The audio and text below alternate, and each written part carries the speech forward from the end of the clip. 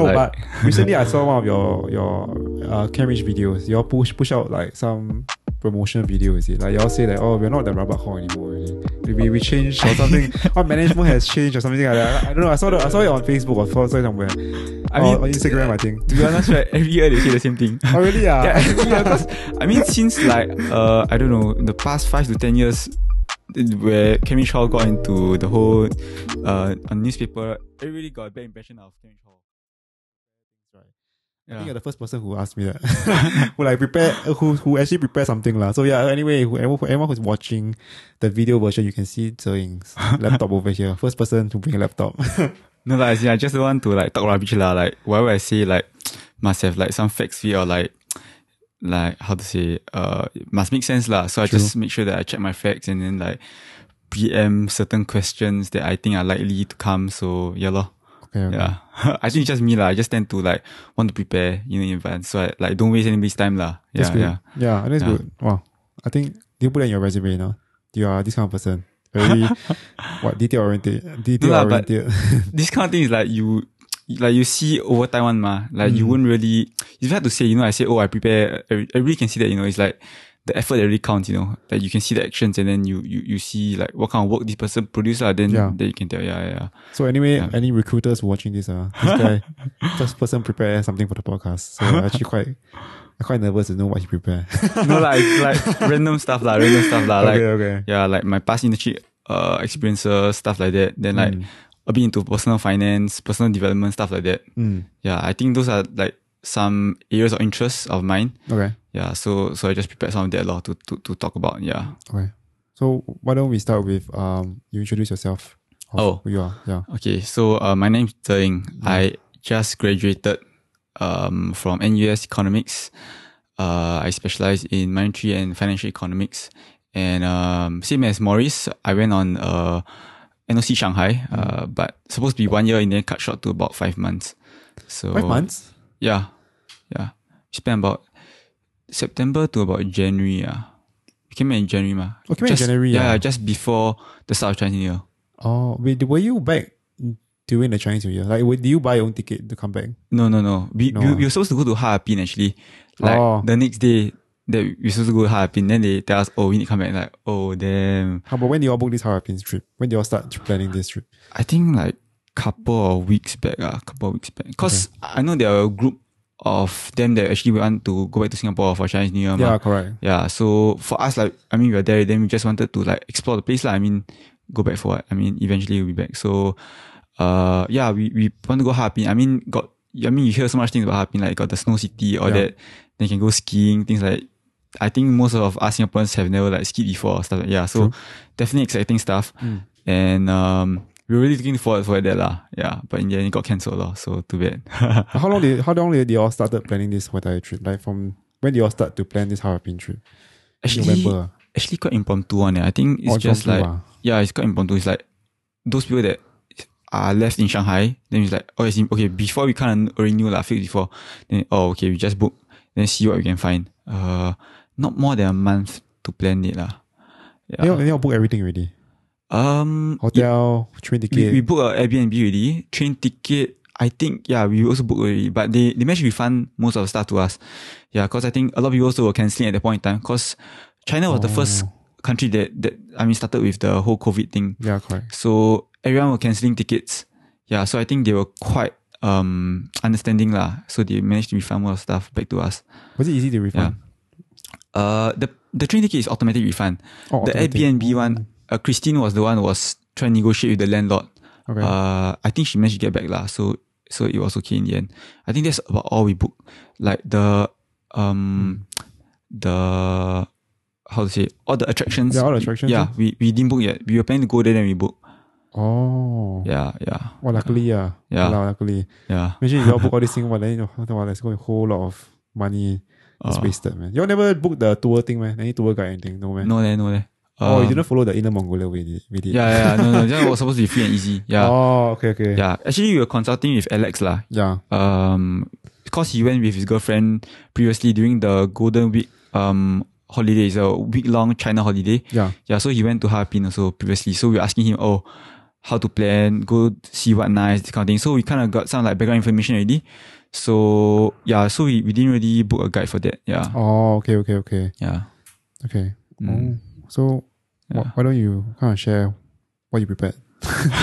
then I will kind of go with that. Yeah. Okay. That's yeah. Uh, Do you need your battery or anything? don't need. Don't need, It's fully charged. Okay. Wise. Oh, nice bottle you have. What's that? B block. What's that? This one is from cause I used to stay in hall, Cambridge Hall. But you still stay what, right? I mean, like you I just moved out like 3 days ago. Yeah. Yeah. So then they gave us like a gift law. Oh, this is recent one. Yeah, this year's gift. Walao. Quite nice. It's like a tumbler, like professional. Must bring to the podcast to drink. Promote that guys can buy it from. If anyone sponsored this podcast, we're open to sponsors. You like a Mark II, Maurice? B block. Okay. Yeah. So wait, sorry, I can ask you like how long have you stayed in Cambridge already? I stayed year 1, year 2, year 3 go NOC, then year 4 lor. Well, basically say every year lah. But Yeah. so what year LC. Yeah. But was it sponsored? You stay at? No lah, it's not sponsored. Then why you want to stay in hall? I mean, it's Is it like yeah, it's quite expensive, right? yeah, it's about $5,000 a year. So 2 semesters, okay. $5,000. But I guess it's just to experience like hall life lor. It's like how to say I think for hall it was a very big pull factor for me lah to come into NUS because like I mean I guess SMU is the most closest to for most people lah. But then NUS is like you get to experience hall life and you get to stay with your friends. So it's like as in okay. This was also partly like described by my econs teacher, JC econs teacher. He said, you go stay hall, right? It's like you stay in chalet 24/7. Yeah, so it's like you play with your friends all the time. So it's like sounds quite fun for me lah. So that's why I wanted to stay hall lor. Then after you stay first year already, then you kind of make a lot of friends and then a lot of connections. Then you just want to continue those friendships and you continue on lor. Yeah. But a lot of your friends also did the same thing. Like they after the first year, you also continue to stay in second year. I would say that in hall you make a lot of friends, so you have a very wide network, but a lot of the relationships don't go very deep, because it's a lot of touch and go lah. I mean that's the honest truth. I don't have a lot of time to spend with everyone to get to know everyone. True. So of course a large bulk of my friends had to leave lah. Not enough points, things like that. I mean it's the quota, but my closer friends, my secondary school friends were the ones that I went to stay hall with. Okay. Yeah. So they managed to stay. So yeah, I would say the closest groups of friends we managed to stay. But the people that leave hall after the first year lor. Also, when you went to hall, you really know some of your friends really lah. So your secondary school friends. Yeah. In fact, it's actually one of my secondary friends. He signed on, so he went in 1 year earlier than us. So he was able to like recommend us in. Yeah. Put us all in together. Yeah, like that. Normally that's the easier way to get in, right? Yeah. So that's why you choose Cambridge lah. Cambridge hall. Yeah. I heard it was a rabak hall. I heard it's a very bad hall. Yeah, I mean it's true lah. You have to get caught for the stupidest things lah. No, but recently I saw one of your Cambridge videos. You all push out like some promotion video, is it? Like you all say that we're not the rabak hall anymore already. We changed or something. Our management has changed or something like that. I don't know. I saw it on Facebook or saw it somewhere. On Instagram, I think. To be honest, right, every year they say the same thing. Oh, really? Yeah, every year. Because I mean, since like I don't know, the past 5 to 10 years, where Cambridge Hall got into the whole on newspaper, everybody got a bad impression of Cambridge Hall, right? So every year they say the same thing. Oh, actually no, we are not very rabak. We are very family oriented. We're here to build friends and make a new family outside of our home. Everyone says that. I mean, okay, but not only for Cambridge Hall lah, but all halls say that lah. Yeah, correct. It's like Cambridge got the more like, we are not rabak. That's the extra tagline. But sorry, you say that you're on newspaper. Really, man? When? As in, got a lot like the public complaint ma. I never see it before. The only thing I know about the NUS complaint was the cam lah, that one. Yeah, the cam's out. Yeah, but it wasn't Cambridge, right? I know Shears also got kena. Cambridge also got kena. I didn't know. Yeah. I think these two halls kena. Yeah.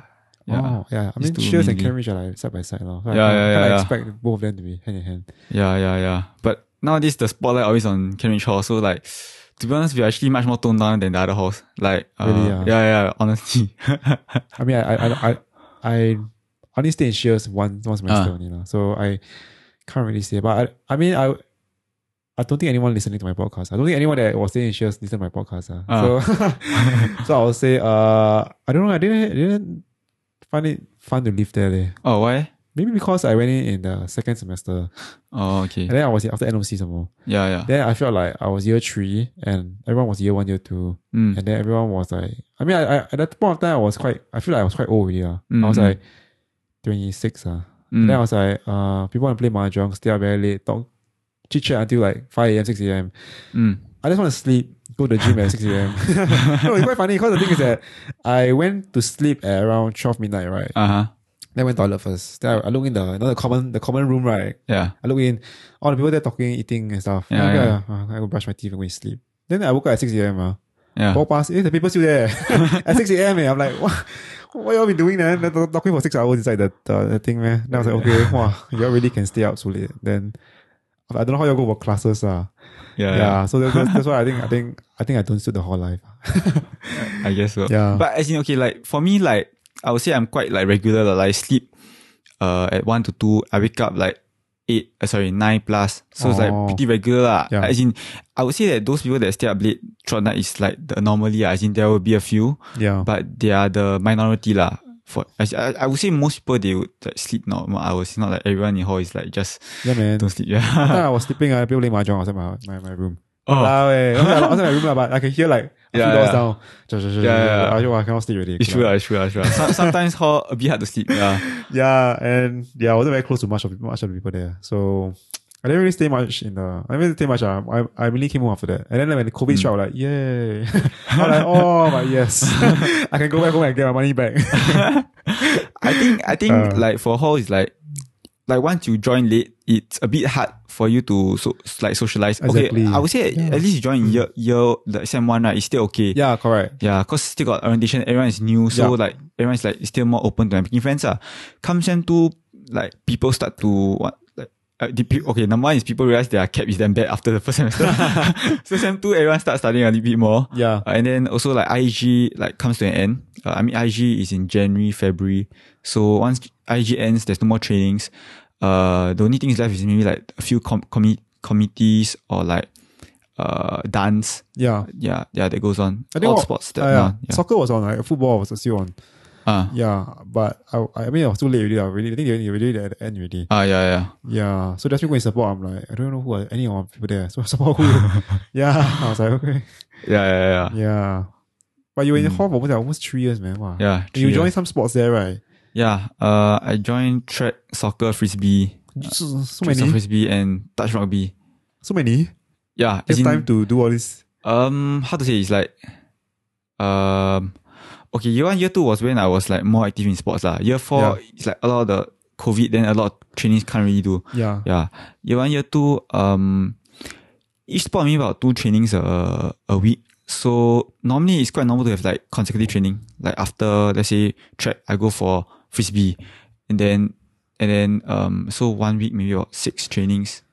Oh, but it's all normally like one whole day. Like Monday you got track and frisbee, like both at the same time. I mean depends. It really depends on the CCA itself. Yeah, but sometimes Monday, Wednesday, sometimes Monday 2 sessions, Tuesday 1 session, Wednesday a break, Thursday 2 sessions, Friday 1 session, that kind of thing. Then how do you study, man? Wow. Tiring, man. It's tiring. That's why I think if I don't stay home, maybe I kept you better. But then as in it's like as in, I guess I wouldn't be as happy I guess. Yeah. It's like a trade-off law.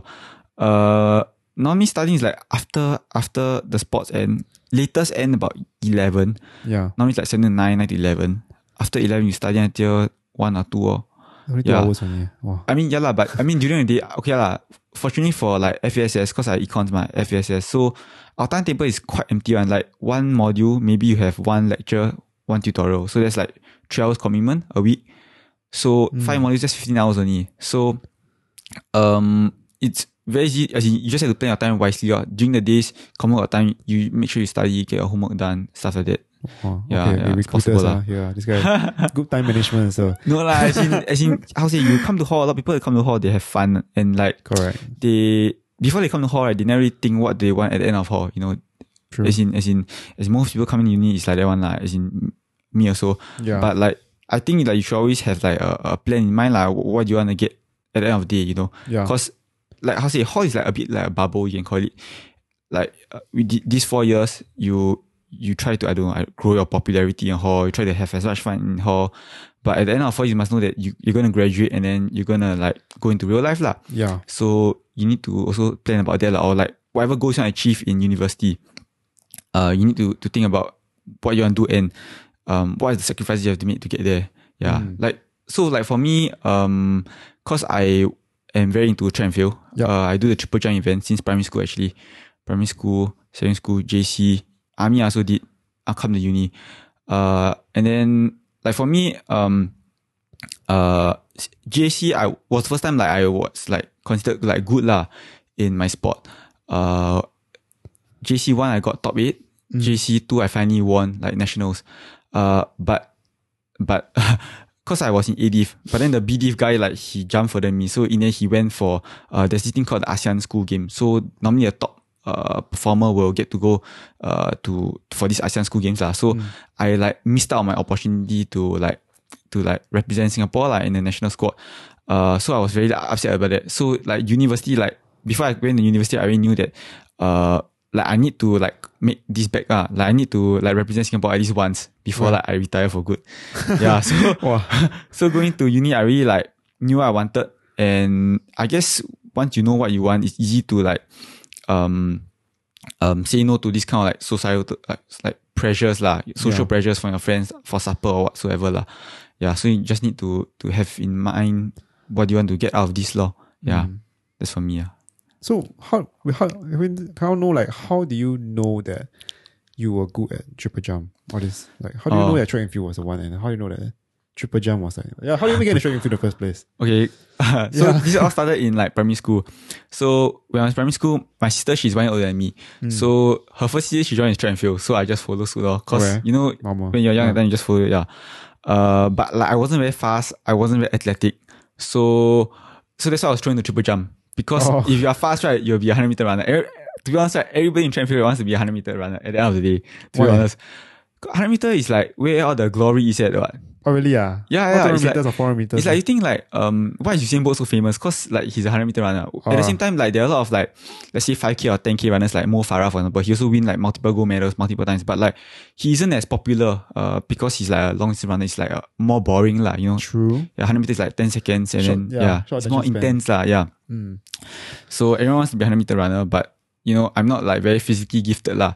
So I got thrown into like triple jump. So originally was long jump. But even long jump, I also like not as like athletic as the rest of my schoolmates. Okay, I was in Nanyang Primary School lah. So in Nanyang Primary School is like I think we almost every year we win the nationals. Yeah, so actually the school is damn stagnant. Got talent all around. So I was thrown into triple jump lah because it's one of the events that nobody wants to do, and then they need people to get some points. You know, that's just throw you in. Yeah, hopefully you can get some points out of it lah. Yeah. So that's how I got into triple jump. So that's okay. So it's not really like something you want to do. It wasn't like a passion or like something that you discovered that you were good at. Yeah, it's just something that I got thrown into, and then like I guess I just like worked very hard on it, and then eventually I got better and better lor. But what's a triple jump? Okay, so triple jump is like you know the sandpit, and then there's a board. Yeah. So the board is normally for guys it's about 11 or 13 meters away from the sandpit. Okay. So you can imagine like this sandpit is the board. Yeah. And then you run, and then you hop, step, and jump. Hop, step, and jump. Yeah. So it's like right, left, or left, right. Right. It's not right, left, right. No, it's not. Yeah. So it's a hop first. So right to right. Right to right, then hop. And then step is right to left. Okay. And then you jump off your left leg. But it must be left leg. It cannot be right leg. So it's either right, left or left, right. It's up to you to choose. Okay. Yeah. So you're which one? You're left, right. I'm right, left. Yeah. So you're left legger. No, I'm a right legger. But it really depends on the person's preference lah.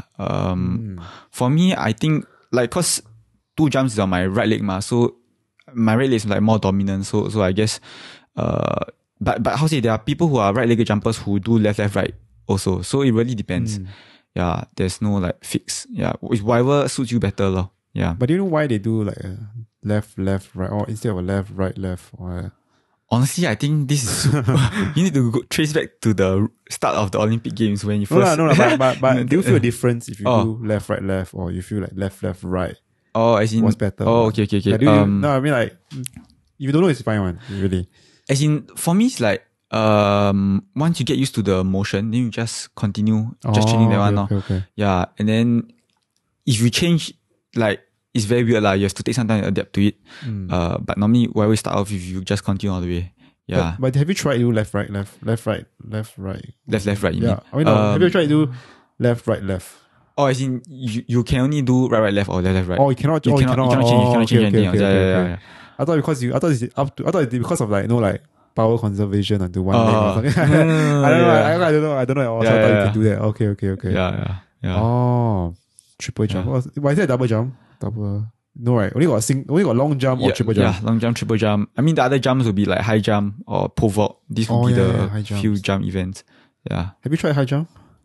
I got like in training just play a bit lah. Cause my coach, he tries to, during the off season, he let us like experiment with a lot of different other like sports or like other events lah to keep things fresh. Because sometimes like if you keep doing the same thing over and over again, and someone for track and field, right, it's like you keep repeating the same action because it's not like football or like frisbee where there's strategy. You have to like work on your like I don't know ball movement or like your handling things like that. Okay. Where it's less like physically demanding. For track and field, it's like you're always going all out each time.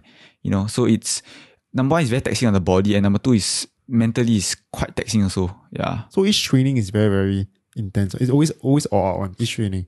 Especially for like let's say like you're a 100-meter runner or like this kind of like max strength or max power sports. 100 meters, 200 meters, jumps. These are very like intense events as compared to let's say 400 meters or 800 meters runner where it's more like you conserve a bit more in like anaerobic side. Yeah, so it really depends on the event, yeah. Oh, so each training you must be check, like you must be like burn out already. As in, you get used to it lah. You get used to it. Oh, you get used to the burnout. Have you ever felt like a point where you feel that you cannot train already? Like you went for training day, right? You're like, oh, I cannot do it, man. Like just like too burnt out. I think it's like normally it's like cause last time I used to train in the morning, like before I went to army. Every time I train in the morning, then it's like wake up like 6+, 7+, then go train. Wow. I think those would probably be the toughest times because of the early morning time also. Yeah. Then our training damn long. It's like from like 8 a.m. we start, train until sometimes can 12 or 1 p.m. man. As in my coach, 4 hours, 5 hours. It's damn long. I don't think it's normal, and I think the ideal training time should be 2 to 3 hours. But under my coach, we just do a lot of stuff lah. Yeah. This coach is like Singapore coach or what? No lah. He used to take me since secondary school. Coach Gabriel, and then but now he's the coach of NUS. Oh, yeah. So you should go in. Yeah. Okay. I was the one that actually asked him come NUS one. Oh, yeah, cause just nice the NUS coach left, then they're looking for someone, so I asked my coach come in. Yeah. So yeah lor. Oh, very, very different. Very, very different for like let's say bodybuilding or something like that. Because like I mean we also push all out lah. But the thing is that there are days that I go in the gym, I was like, dude, I just cannot, man. I feel like let's say if I had to push my maximum weight right today, right, I'll just die. Like it will just drop. Yeah. So I think very, very different. Like let's say we talk about like powerlifting or weightlifting and track and field. Because if you're me, if you ask me to like max out every time I go training, right, I don't think I can do it. Yeah, I think like powerlifting and weightlifting is a bit different. Because like you don't like not every training you go like 100% all out ma. Okay. Yeah, quite exactly. That's why. Yeah. As in, how to say, like our training also not 100% all out. It's like so 100% all out would in like jump terms would be like let's say you do a full run up at full speed and then you try to go for a PB, that kind of thing. Okay. So the mentality is different. But normally during training, right, you need to do like a short run off. Like so, let's say 6 steps or 8 steps approach. So you control your speed, then you just work on your technique. So how to say, you're supposed to give your maximum effort, but it's not actually your true maximum. You know what I mean? Yeah, it's not just before your maximum. It's enough. Like yeah.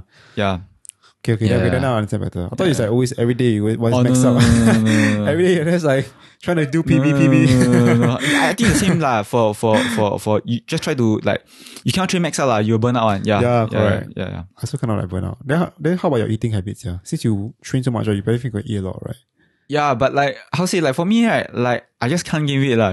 I think that enough lah, dude. You train 5 hours, you probably you cannot eat a normal meal already, but eat like times 2 or times 3. Yeah. Actually, like last time I got like take protein also, like additional like supplements, creatine as well. Yeah. Then So there was I think this was during my JC period to army period. I was taking creatine because I don't know, I just thought that I would need this extra like supplements lah. Yeah. But then for uni phase, my training I completely stopped protein, all these supplements. And the funny thing is like, as in I'm still improving lah. As in JC I got improved, uni also improved. So I think it really depends on your body. Like like what kind of like. I think all these nutrients is like additional supplements lah. Correct. So as long as you're eating like your normal meals, I think it should be good enough. But of course, it depends on person to person lah. Yeah. Some people react better to like certain supplements. Some people don't lah. Yeah. So it really depends. Yeah. Yeah. But I think I can help to clarify a bit on the protein part, because I feel that now I do take some protein but protein don't help to say, how to say protein powder don't help you to build muscle. Yeah, it doesn't help to gain weight. It's more of how much calories you take in each day. Okay. Yeah, so it's more of I don't know, for me I will count my calories. Oh, okay. So I try to make sure that I hit a number that I hit, and then if I have, let's say if I don't hit the protein count, right, then I will just supplement with protein powder. I see, and then creatine helps in terms of how was it?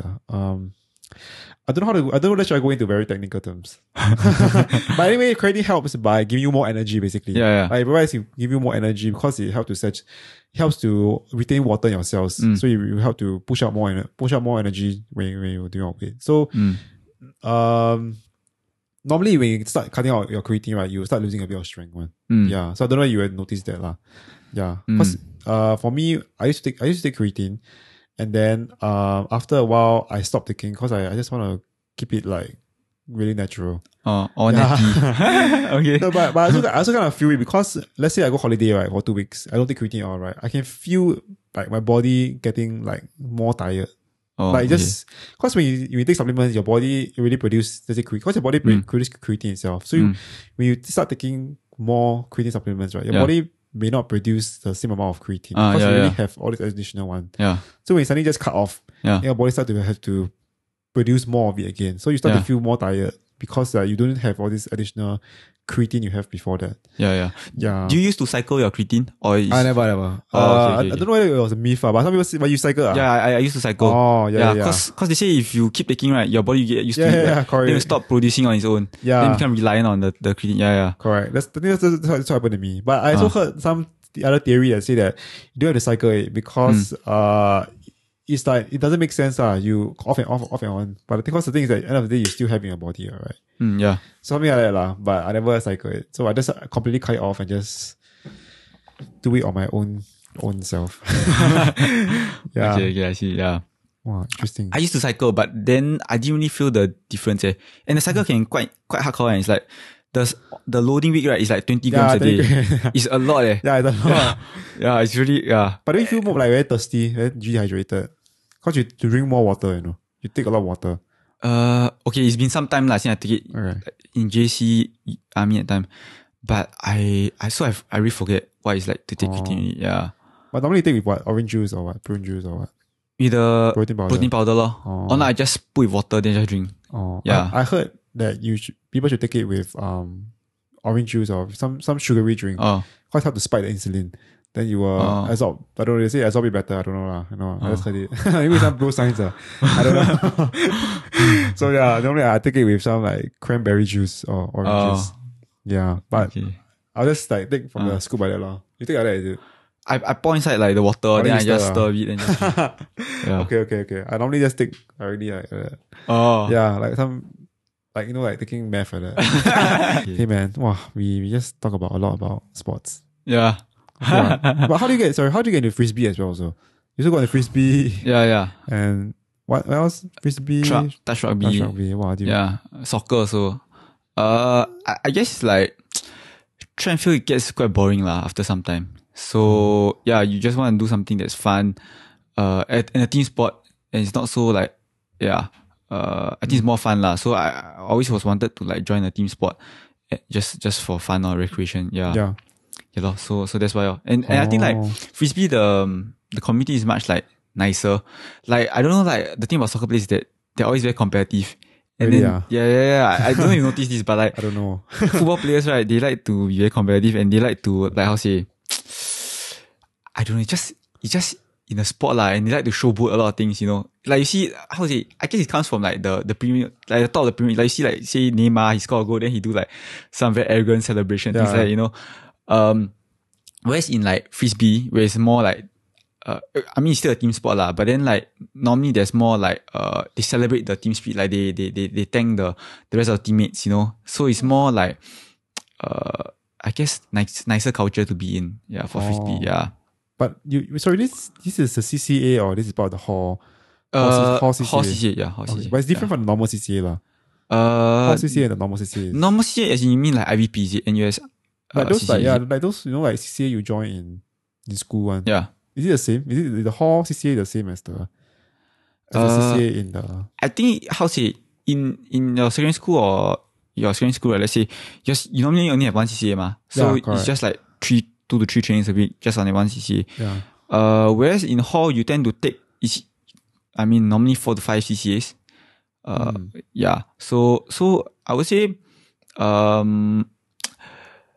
how to say, maybe the training intensity will not be so high because a lot during the trainings people know that, you know, they have other sports after that, or like they have other things after that. So intensity wouldn't be as high like as like compared to like in a secondary school where you just one CCA just focus purely on that. Okay. Yeah. Yeah lor. Interesting, man. So okay, why don't we start with your we continue on with your preparation. What do you have prepared? Tell me what you have prepared. So I won't miss out anything. As in, okay, I just want to say that yeah, like, you know, the fact that you are bringing people in to talk and share about their life experience is great lah. You know, I want to thank you for this opportunity lah, because more and more so, like there's this like book lah that I was reading. It was one of my readings in econs class. Yeah, so they're saying that like more and more the value of the humans is like diminishing lah. Because in the past, right, like where countries always used to fight wars, so each human is very valuable. The bigger your army, the bigger number of troops you have, the more that you'll win. And then when you go on to like the industrial age, you know, each worker is very important because everything is done manually. But then in this like world where everything is increasingly automated, like the value of the human is like decreasing lah. So that also means like the value of the experiences that a person brings, which is actually very unique from one person to another, is also like diminishing. Right now you're just looking at like you're just like a data plot in like the whole big sum of things, you know. Yeah. It's like how many followers can you bring in? How much revenue can you bring in? You know, how many likes can you get from your post? You know, things like that. And then you are valued based on the amount of output that you can generate, which I think is like it's like dehumanizing the person. Yeah, which is I mean increasing thing lah. Yeah, and then and then also like anyway, this book is called Homo Deus by Homo Deus. Yeah. By who? By this author called Yuval Noah Harari. Yeah. Okay, I'll put the picture on the YouTube. Like Homo Deus. Yeah. But actually, I think this book quite famous, and I don't know, because there are a lot of like podcasts or like, you know, there's those podcasts that break down the books, you know, things like that. Yeah. But I mean, I'm not going to go into that lah. Yeah, but I think it's quite interesting lah, because I mean, the fact that you're doing this is like you're just shining the light back onto the value of human lah, you know. True. Yeah. And and also, I mean, okay, anyway, back to the book.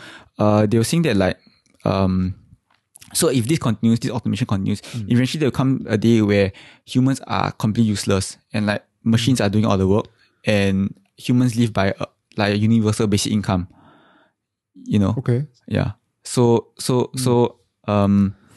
it's quite interesting thought lah, you know. But did they predict like when this will happen? Like when do you think that? Okay, this idea of a universal basic income, right? I was googling it. Actually, it first appeared in the 1500s. Okay. So it's been some time since people thought about how automation can, you know, means that you don't have to work, but it hasn't happened yet lah. But I thought a universal basic income, I thought that means that what, everyone will get the same pay. Yeah. Okay, so basically universal basic income is supposed to like everyone gets the same pay. Let's say $1,000 a month. And even if you work or you don't work, you still get that same pay. Yeah. Yeah. So people don't work long, they don't work. I mean, how to say, I think at this point in time, like the technology is not advanced enough for us to completely not work. Like even if, let's say you're working at McDonald's, like you can't automate that yet. I think eventually maybe this kind of I think we can. Eventually, I think it's possible. I really see. I mean, I don't really have you seen it. You go to McDonald's, you order. I don't even order from the cashier anymore. Yeah. I order from the stupid screen thing already. That's the whole thing. That's the whole process for me. Then, I always take table service. I don't even bother to wait at the thing there. I just like there's literally no human contact from start to finish, other than the person serve you the food lah. That's it. Yeah. So I think that whole point is really that they really have a start there already, like the automation part. Yeah, definitely. Yeah, and I think just only continue lor. Yeah. So can you imagine a world where you don't have to work and then let's say you get paid, I don't know, $1,000 to $2,000 a month? What will you do in a world like that? I think I'll just, I don't know. I don't know. If I do this podcast, this I get paid, everyone get paid as well, right? Yeah. But to me, I don't think that will happen. Oh, okay. I mean, I feel like a lot of people have different goals in life. And if let's say if everyone get the same pay, right, and they don't have to do anything, right, I think they'll be at a point, they'll reach some point where they feel too bored already. There's something to do. Yeah, there's something to drive them, Yeah. And I think humans are people who, I mean, even if we want to say we are not lah, but I feel like we're all very driven people lah inside. Yeah. And I don't think we can just like, I mean, to me lah, I feel like we cannot just like, because I'm trying to imagine myself, I say, why would people give me $1,000 a month and then do nothing? I don't think I can do that. I would say it's do nothing. I would say if you have your so-called basic needs settled, that's where you can truly pursue your passions lah. Correct. I see it as a positive correct. actually. Yeah. Correct. But eventually you want things that are different from other people. And we can see from everyone, and we see on like Instagram and everything. Everyone wants the latest bag, everyone wants the latest shoe, everyone wants the latest car, They want to set themselves different from everyone else. And that's how they kind of like set themselves as a higher standard than everyone else. So coming back to the point of the $1,000 to $2,000, I feel that eventually someone will come up with a way with how they can earn more than $2,000, and then we'll go back to the whole capitalism again. Okay, in the book he predicted, right, it's like at the point in time, right, probably the MNCs, the big corporations, like say the Facebook or the Googles, they will be the ones that in control with like majority of the profits, because they're in control of the algorithms, the machines, all that kind of thing. They're running the whole show, and then they're just paying out whatever they want. As in, I guess the government will come in and put some legislature, but whatever else is just paid to the people. And I guess the only way you can really like earn an income is that can you do something that is better than a robot or better than human? Better than a robot or better than algorithm. That's where you can add value. So I think creativity though. To me I think it's creativity. But there was actually experiment being done where they get like a music composer to write a song, and they get I think it was like compared to like Bach or something, like so that a musician from the past, current musician, and then they use the algorithm to create music. Then they ask like the audience to judge which one do you think is created by who. So the surprising thing is that most people think that the algorithm created music was actually created by the famous composer. So in some sense, the challenge is just the mind that algorithms cannot be creative. True, but it's quite subjective. I feel. Because you're asking people, who are these people first? There's a question. Like, who are these people? Like, okay, I mean, this is me lah. I feel like it's quite subjective. Because I say humans, you can say, this sound may sound so-called good to me. So it may be, the composer. But let's say let us hear, like maybe two of us hear it, and then I may think that I like a different type of tune to the song. And maybe I say, okay, this other song sounds better. And I feel it's subjective. It's very subjective. Subjective. But I mean, the way they control for this subjectivity is they use a huge sample size law. Everyone like sort of should have the same taste. Like they should be able to tell the good from bad lah. So yeah, but I mean, I guess that is so like for music is like pattern recognition. There are certain patterns in like songs.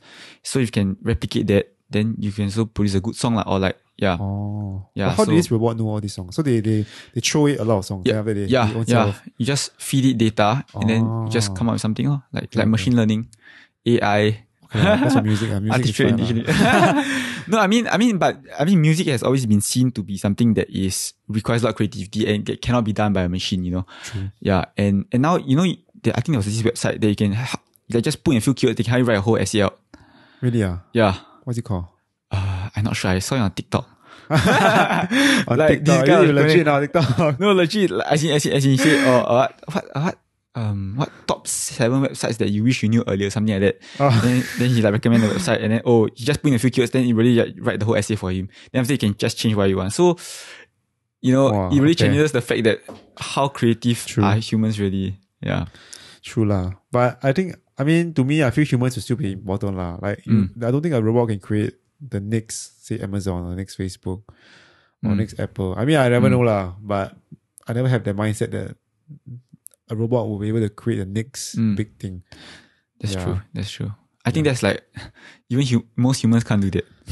Yeah, correct. It's only a So, few only, right? Yeah. Correct. Mm. Yeah.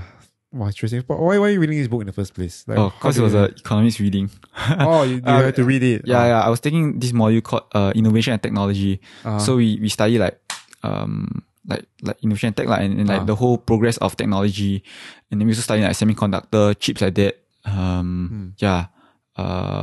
The TSMC. Oh, TSMC. Yeah, Qualcomm, all the chip Samsung, all this kind of because I mean that is like the next biggest battle in technology ma. Semicon. Yeah, semiconductors, stuff like So that. what would they be fighting about? Market dominance. Who's going to be the next market leader in chip manufacturing? I think TSMC. Yeah. TSMC now is winning the race. But they are. I'm not sure how well you know these chips, but basically TSMC they are the current biggest manufacturer of chips, but they don't design their own chips. Yeah, quite. They only manufacture. yeah, Designing yeah. is normally like in the US. Samsung, Intel, they design. Yeah, so Apple, yeah. Right. So These are all the manufacturing. Yeah.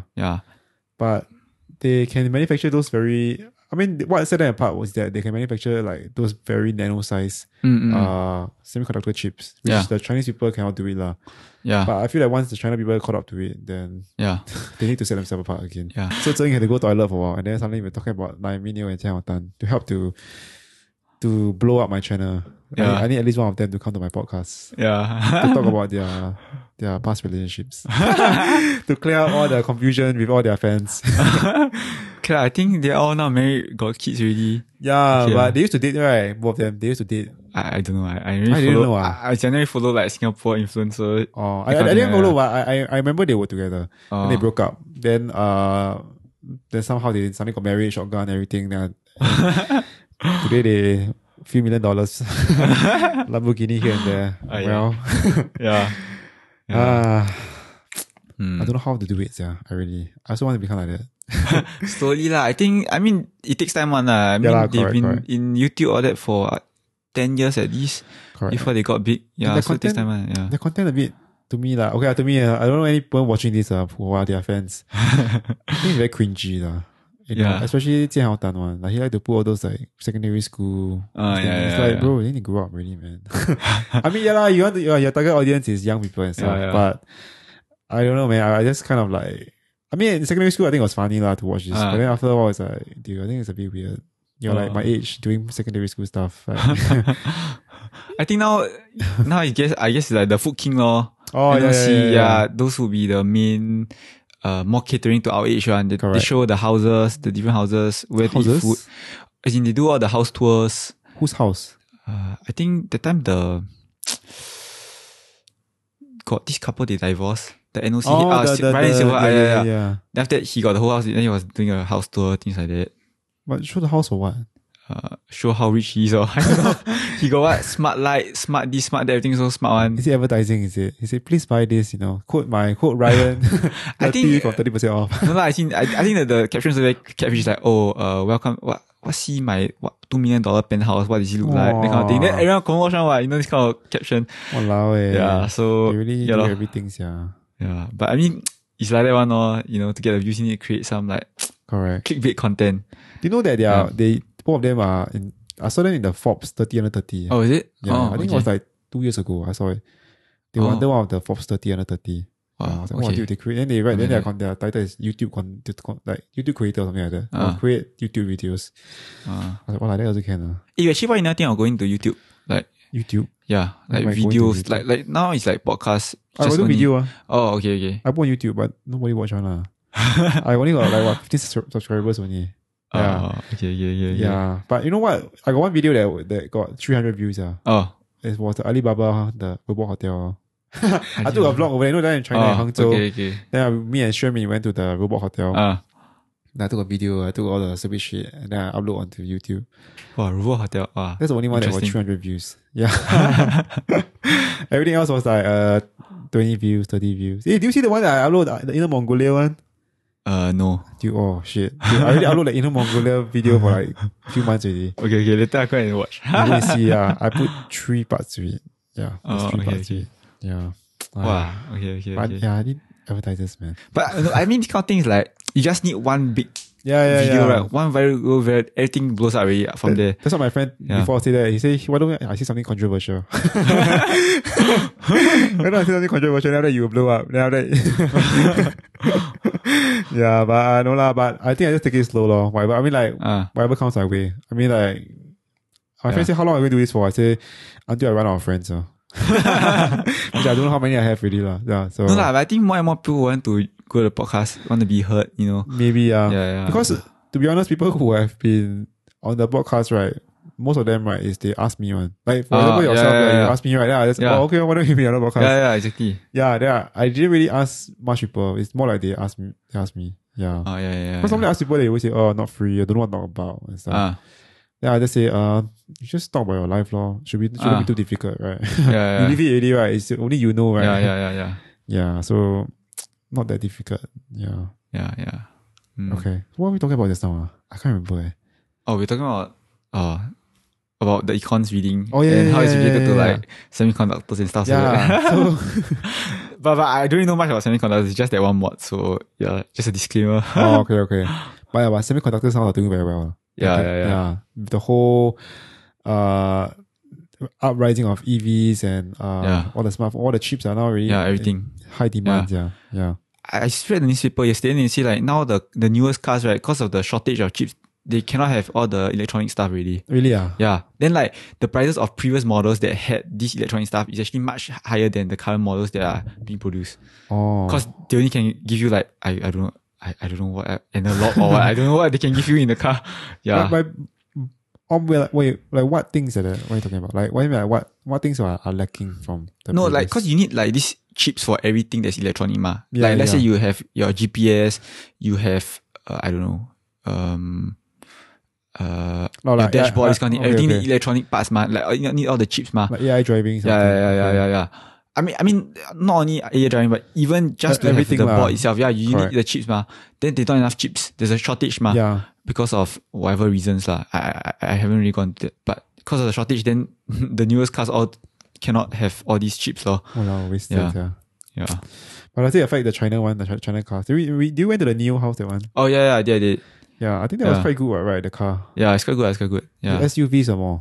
And then they did quite well, you know. Like is it? Yeah. Now they recently released a sedan. If I'm not wrong. Yeah. And then they did quite well. But then, like I said, now the whole chip shortage thing, right? Yeah. And then, I mean, if you follow their stock prices, not doing very well now. Went down quite a lot. Okay. Yeah. I don't really follow Neo, but then I got buy Tesla stock. Tesla? Why do you buy Neo? You should buy Neo. You already sit in the car before already. You know, you already know that it's good. But Neo is like, it's like they are trying to be the next Tesla, you know. They are, yeah. They are trying, but it's like normally the market leader will always get the largest market share and correct, you know, and set the standards, all these kind of things. So Tesla will definitely have a lot more advantages, lah. Correct. Yeah. But my question is also not really my question, more like I feel like when it boils down to American company or Chinese company, and the biggest market right now is China already, right? Like who would the government support? Their own local company or a foreign company? Yeah. When it comes to, let's say, I mean, I don't think they will allow Tesla to grow too big in China as well. That's my opinion, I say, my opinion. Rather than they allow a Chinese company, their own local company to blow up lah. Yeah. That's true. But how to say, like, I mean, if the China government do that, the American governments can do the same thing. And But the thing Yeah. is that the Chinese company don't even go to America. No one expanding to America. yeah, which is why how say like they always hit the limit. Like after you expand finish in the China market, a lot of like China companies are big because they have catered to their Chinese market. But Yeah, outside of China, nobody knows about them. correct. You know, so it's like whereas Tesla they've gone worldwide already. You know, Yeah. and they continue to expand. So it's like, you know, you may be a big company, yes, but you're only in China. You're not an international company. Yeah. But you know why, right? They only Yeah. stay in China. Why not? Because the biggest market is there already. Mm. And if you secure Chinese, if you get enough market share in China, right, you don't need to think about everywhere else already. Mm. Because you don't need to think about Europe, you don't need to think about US. Because most of the money is, I mean, a lot of Chinese people there are a whole lot of money. Mm. And like I say, once you hit the number of people that you want, or like the major market share of China, right, Mm. you really earn enough money for a company to do well already. Yeah. But I think NIO recently expanded to Norway. Oh, is it? Eh, Oh, okay. Norway, or is it like somewhere European country? Oh. Yeah, but they expanded to Norway. But I can see lah. I mean, but I can see why they do it, because now there's a saturated amount of Chinese EV in China now. Xpeng, BYD, Yeah. NIO, and then there's one more lah. Li Auto. There's sponsored by ByteDance one, and then Xiaomi okay. creating their own one. So there's Apple open their own one. So Apple car. Yeah. Oh, dude, there's so many like. Yeah. So I don't know about EV anymore lah. But I also think that how to say like if you only focus on China market, right, you might reach a cap though. You know, like as in also like from investors' point of view, right, you always like buying into future growth, ma. And if you know that this company like is a like let's say a big blue chip, but it not going to grow much, then it's like you rather invest in the next high growth company, because that's where you get the most like capital appreciation, you know, and get both returns out of your money. True. Maybe that's why. So you bought Tesla lah. Yeah lah, but I mean I bought at the time 800 plus, now dropped 600 plus. 800 plus. Yeah.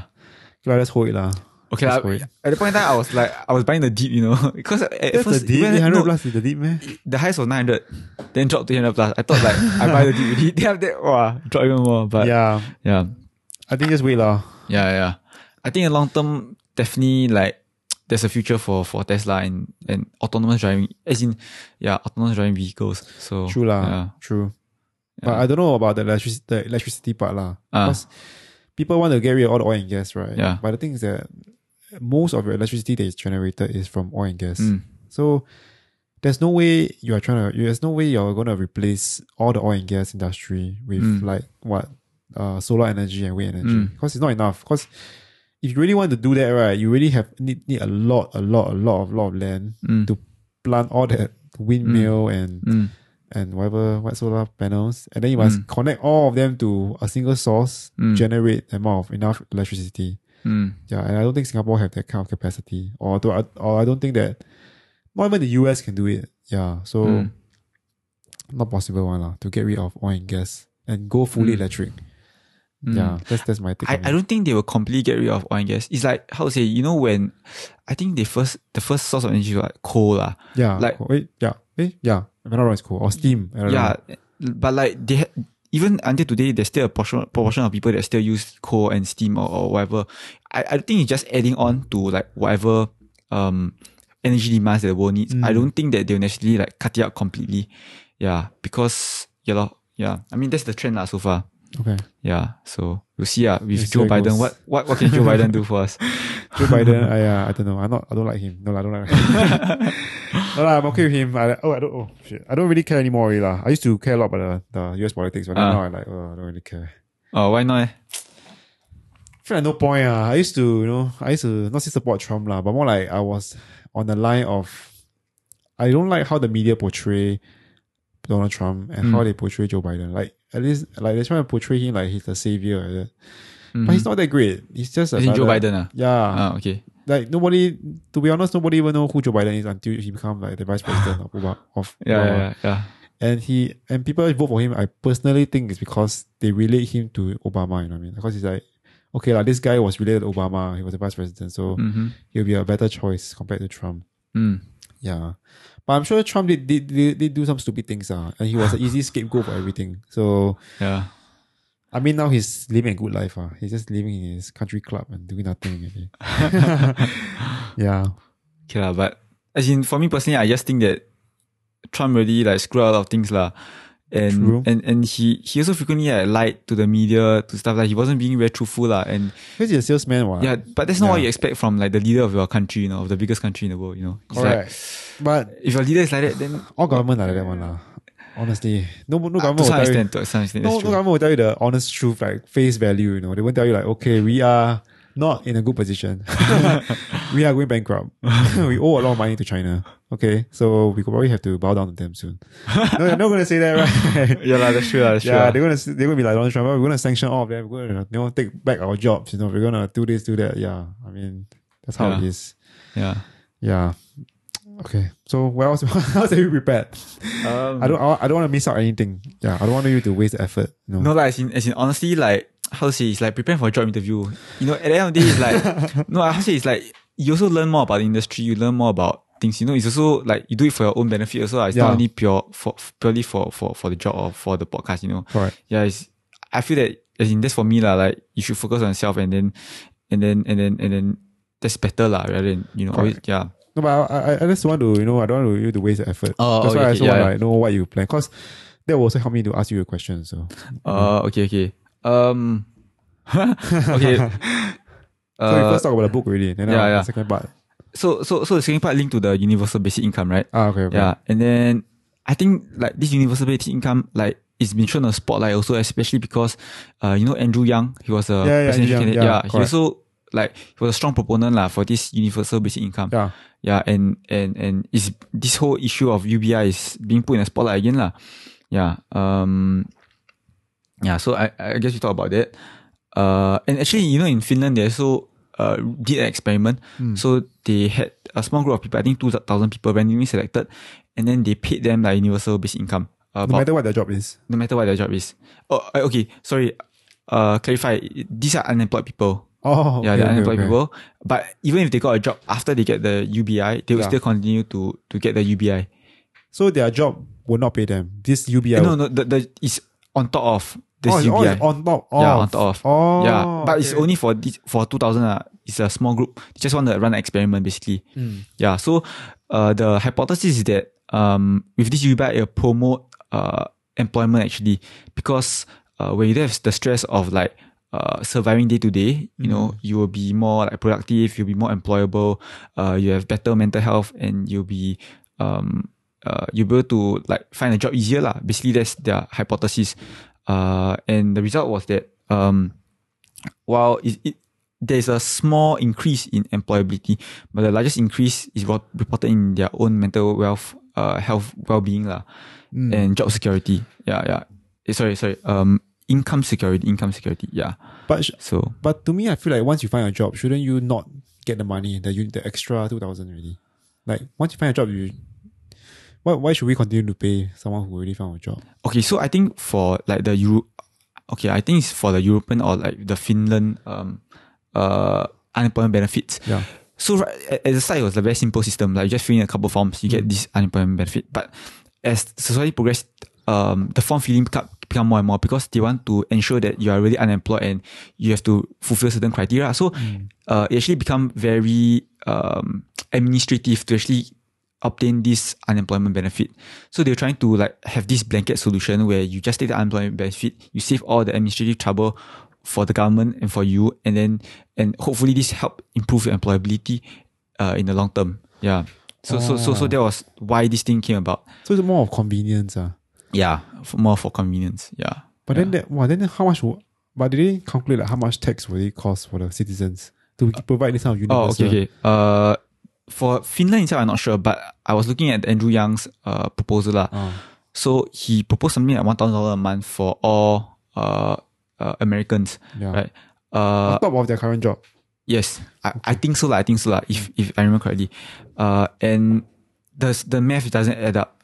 Like, he was proposing like some tax cuts on other social benefits, because if you have this, there shouldn't be a need for any other social benefits. Yeah. But the math didn't add up. I think towards the end, you only able to cover about half his proposed budget.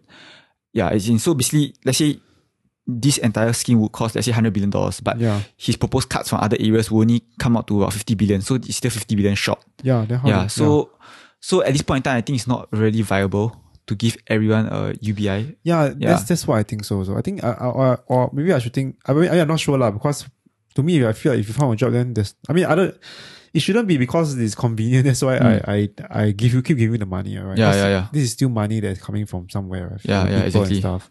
Yeah. And if you found a job, then you definitely don't need the money anymore. Yeah. I understand if you haven't found a job, then you probably need this $1,000 a month. lah. Yeah, and I think 1,000 probably is a nice number because like, it's enough for you to get by, but not enough for you to Live very well. Yeah, live Yeah. better. You know what I mean? Yeah, but unless you are those kind of people who just fine with just living 1,000 because there are people who are like that, right? Yeah, Just yeah. take unemployment benefits and just do nothing and just Yeah. I think there's a pros and cons to this. But like you say, he never say it correctly. I did. Yeah, as in, at this point in time, it's like, it's too expensive lah. The government can't afford this. Definitely. Yeah. 100 billion. Yeah. Yeah, as in 100 billion is just a hypothetical number. I'm just saying. Oh, okay. But it's not exactly. Yeah, it's much more than 100 billion. I think it's like 2 trillion or something like that. 2 trillion. Yeah. Dude, I didn't know. They really owe how much money to China already? Yeah. They still want to put 2 trillion just to give people extra $1,000. Yeah. As in, I guess it's more of like a thought experiment where in the future, this could be likely. But we'll see. But I feel like it also caused another problem is that if everyone increase their income by say $1,000, right? Then the price of all your food also will increase also, right? Because now the minimum is 1,000. Everyone have 1,000. So everything else also will kind of increase as well. You know? Yeah, and so this brings the other problem is like printing money lah. Basically, you're just printing money, right? As in, wherever you get money, basically the value of money is diminishing, Yeah, right? correct. Yeah, that's the second problem, lor. Yeah, I mean, with the whole COVID package, the US has been printing a lot of money. Yeah. So which is why like you see a lot of inflation actually in asset prices, stocks, Bitcoin. Yeah, but I think it hasn't really translated to the day-to-day inflation yet. Your consumer inflation. Because everyone is stuck at home, they can't really spend the money. Yeah, so you don't see it yet, but I think eventually the inflation will come. That's what my friend said. That's what my friend tell me also. He said that they print too much money that the inflation will come sooner. Yeah. And yeah, man. Yeah, so no, I mean, so the only way for you to curb this inflation is you have to buy scarce assets lah. Scarce assets. So you have to buy stocks. You should buy, I don't know, Bitcoin or something. Things that will go up in value as more people buy into it. You know, yeah, you shouldn't be holding cash because cash is becoming more and more worthless. I'm holding cash because I want to spend it. I mean, you should have some amount set aside lah. I don't know, 6 months of money set aside. The rest you should go and invest because or not you're just losing money. True. Yeah. Yeah, true. I've been just spending money on going out and eating. Yeah, I mean, I have this friend who was on the podcast before, right? He said that he told me he said something that was quite funny. He said that I earn all this money that I have, right, and I feel painful when I cannot spend it. He said something like that. He said I feel pain looking at my money that I cannot and I don't spend it. Yeah, so he wants to spend the money. Okay. Yeah. Yeah, so he spent the money going to Japan for like 1 year. Oh, yeah. Everything. I don't know if he spent anything, but he spent quite a lot. Because he said he spent a lot of money on smoking and drinking. Yeah, because he said like he liked all the vice activities. Yeah, so he said these are where. So he's advising people like, you know, how much money will you spend if you, let's say, you work and study. Because he didn't really work there, like, he more like he studied there. See how much money will you spend studying in Japan? Yeah, so he spent quite a lot. He was there. But I say if you cut out all this smoking and drinking, you probably spend lesser. Yeah. Yeah. So, why do you choose to go NOC? Why? And not exchange? As in, I think exchange is, you just go there to play, so it's not as meaningful, you know. Yeah. And with NOC, you get to work and you experience a different culture there. And yeah, so I think that's the main benefit. It's like much more meaningful than just going on exchange and just play. Then why do you choose Shanghai? Actually, I didn't choose Shanghai. Shanghai chose me. What do you choose first? What were your choices? My first choice was New York. Then after that, I think it was Toronto and then Shanghai. Oh, so third choice. Shanghai was like a safety option in case I didn't get anything. Yeah, I mean, to be honest, everyone wants to go to the European countries, the Western countries. Yeah, Correct. Yeah, so yeah, lor, Shanghai chose me. So, Yeah. wait, how was the interview like? Interview, I think, they ask a lot of, they question you on your answers, lor. Yeah. What will they ask you? If you can still remember, lah. Or like the standard is like, why you want to go NOC? Why you want to go to New York? So, why do you say why you want to go to New York? Oh, cause I said I study cons. And then because I study cons, then like New York is like a huge financial center. Go Shanghai also can one. I mean, true lah, but true lah, but I realize in hindsight that that's a wrong answer because how to say, like if you are interested in finance or these areas, normally you work in like a bank or a big company. Yeah. They're looking for like people who are interested in startup entrepreneurship, you know. So that was the wrong answer in hindsight. But I knew realize it like, you know, after going through the whole program and like understanding, oh, okay. So this is what they're looking for.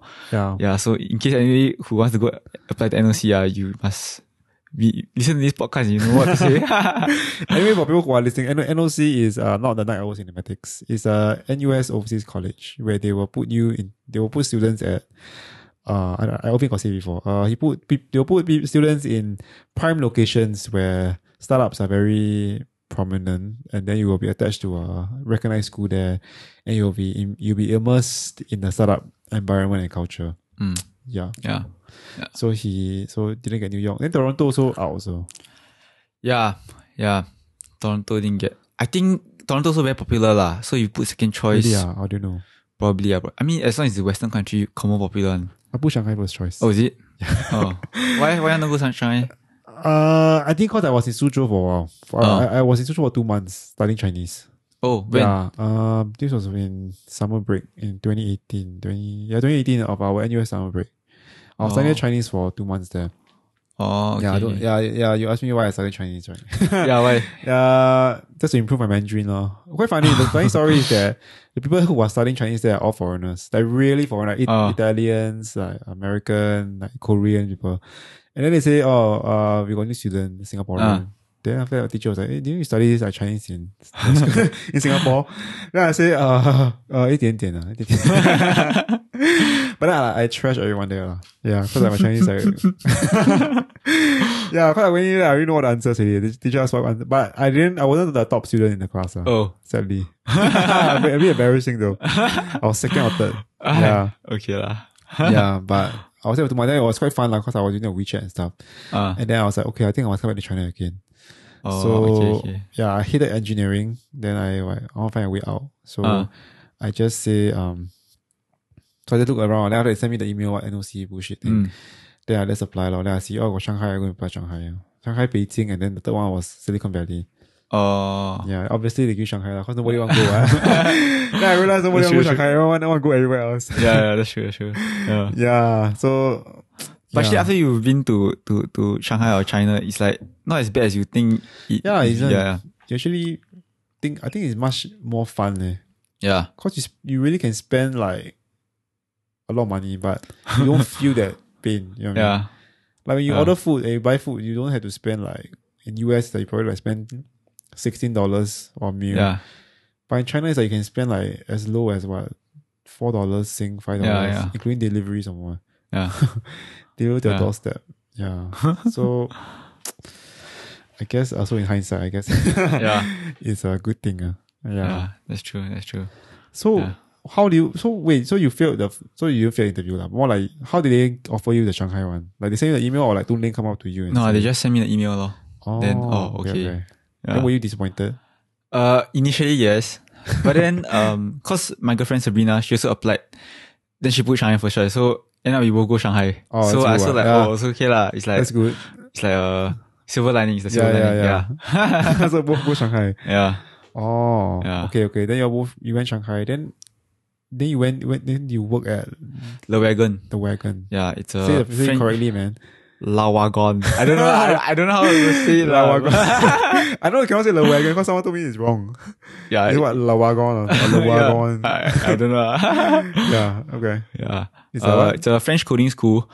And I think they're now in like 43 cities all over the world. 43? 43. Yeah. Not really used to be 30 plus. You know? it's more of a franchise model actually. It's not really a startup. Oh, okay. Yeah, as in, I mean, they call themselves a startup. Like, I mean, everyone wants to call themselves a startup lah, but because I mean, a startup is like sexy and scalable, you know. Yeah, correct. But it's not really a startup lah. Which is good, especially for education, because if you focus too much on scalability, you actually reduce on the quality of the teaching. So they limit their classes a lot. I think they reject something like 70% of all applicants Why? because they want the really good students. And like there's certain like coding tests, like a phone interview, all these kind of things. So they want to like really get the best students lah. And also because like I think you need to have some coding knowledge, I think. Oh, but I Or like thought some basics. Oh, it's not a place to learn coding, man. Yeah, it's a place to learn coding. But you must know coding. No, as in, you just need to know the basics, like how to use a computer. How to use Things computer? Like, I mean, there are people that are like, what, 60, 70 years old, then they want to apply, then this kind, obviously cannot, this kind, yeah. So as in, I don't know exactly the screening criteria, but, cause I'm not the one that is screening them, lah. But there's certain criteria, so you get the most bang for your buck, lah. Because if they think a 60-year-old, he doesn't learn anything at the end of the day, then it's not beneficial for him, it's not beneficial for the school as well. Yeah, so they are quite strict with the entry requirements, which is a good thing, lah, actually. So you go through a screening process, but then after that, do the students pay to learn or the school will pay for them? You have to pay the school. I know that this is really... As in, how to say, I know that increasingly, especially in the US, there's these like coding schools where only after you get a job, then you start paying the school fees. Something like that.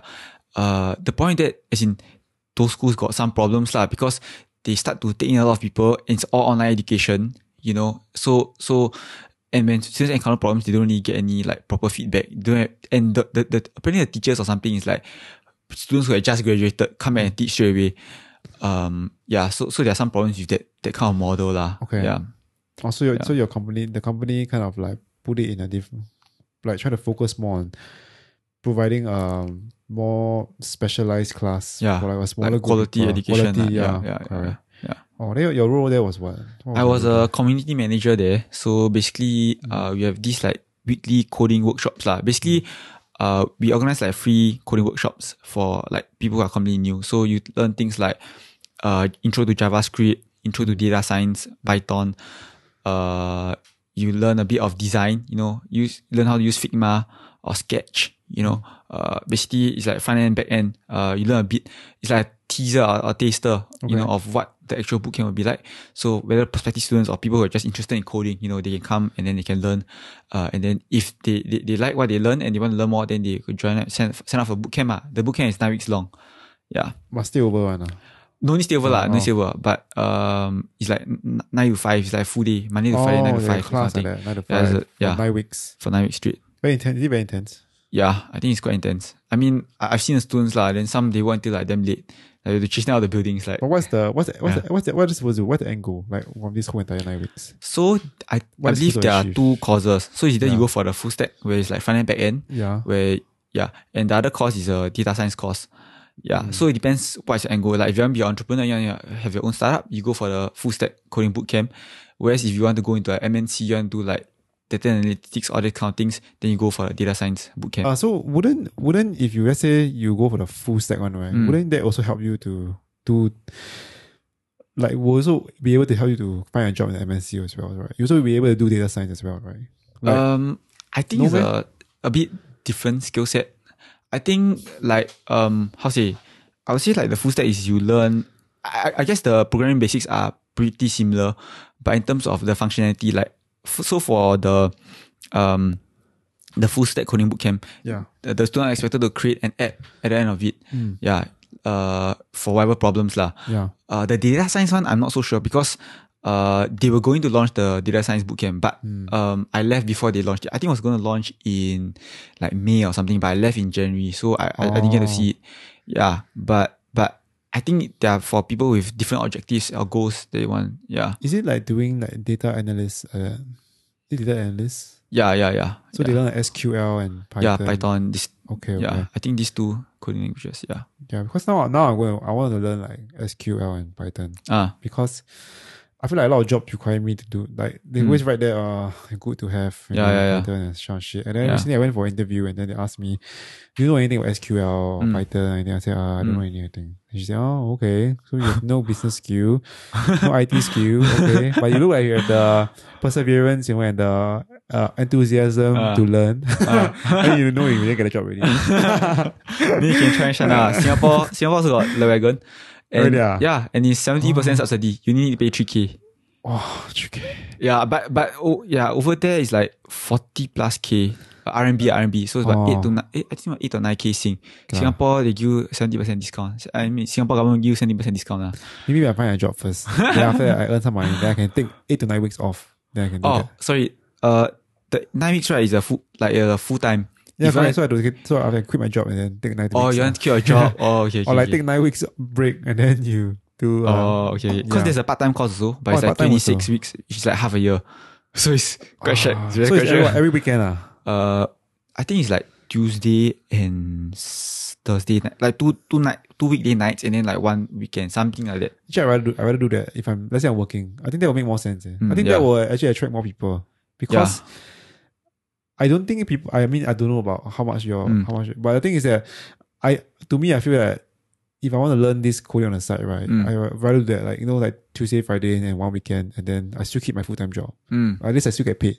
And if I want to, let's say, give up halfway the boot camp, then I just give up, lor. Yeah. If let's say I want to give up, I don't feel like I give up, then I got no job. I can only find a job again. Yeah. Yeah. I think maybe they should do that. Yeah. As in, they have both, lor. Yeah, they have both options. But more people choose which one? Do you know? Like for the part-time one or both classes about same size. It's about each class about 20 to 25 people. Oh, but because you all screen through people also, right? Yeah. Oh, yeah, maybe that's why. Maybe there were 50 applicants for the part-time one and maybe 30 applicants for the full-time one. And they still get 20, right? Yeah. I'm not sure how many applicants there are, but yeah. Right. But why do you choose the Wagon? Okay, to be honest, Le Wagon is like probably my second choice. My first choice was actually like China Accelerator lah. Oh, see. Yeah, because I had seniors that worked there. You know Dana? Yeah. Dana, who's Dana? Dana White. Dana Ang. Okay, but batch what one? She is 2 years old. Sorry, she's 96 or so. But then because she's 2 years ahead. So it's 4 batch back. I think it's 4. Okay, so I don't know lah. 26. Yeah. The 26. Okay. Yeah. Then Wilbert also. Oh, Wilbert. Okay. Wilbert. Yeah, because he was China Accelerator also. Yeah. Then he was telling me, because they are my KR seniors ma. So they're telling me about China Accelerator. And it sounds interesting because with econs is like, I guess some sense you also are looking at some econs people also go into like this kind of accelerator programs. Yeah. Where they have to do some sort of evaluation of the startups, things like that. So I thought that it's a bit more relevant to what I study. Yeah. But I mean, so that's why I wanted China Accelerator. But in the end, I think China Accelerator got back too late. So, because with Max, which is the NOC Shanghai, the in charge coordinator, yeah. So he asked us to give our answer within a week. But then like my interview with China Accelerator is not within a week. Then it's very hard for me to say. True. So in the end, once I got the I just accept. Then then like that lor. But do you go for the China Accelerator, the interview? No. I did, but it was more a chat with like Wilbert in the end. Huh? Wilbert? Why was it Wilbert? Because I think Wilbert is like the one that decides to some extent. Yeah. But did he tell you beforehand that he's going to interview you? Yeah, he did. But it wasn't an interview it's more of like a get to know China Accelerator better kind of thing and see whether this is what you want. But by the time I had the call with him, right, I already had accepted the Wagon, so it was a bit too late. So it's more of a so like that. Never mind lah. It's okay. But anyway, but they also pay lesser also, right? They get paid lesser. I remember. Yes, yeah. Like 400, I think. Yeah, about $2,000 lesser. Yeah. 4,000, 6,000. Yeah. But I think the experience there probably will be also good lah.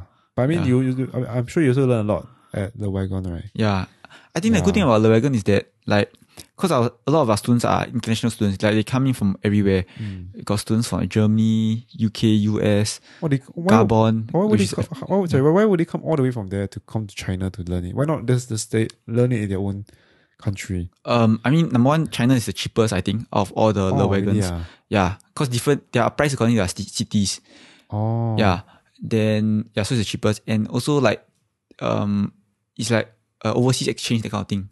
Yeah. So it's like you go overseas to like have fun and immerse in a different culture. That's true. Yeah. But because of this, you have to spend additional costs like visa, housing, lodging, I mean like food and stuff. So okay lah, understand lah. They're young people, they're young they're like 20 something only.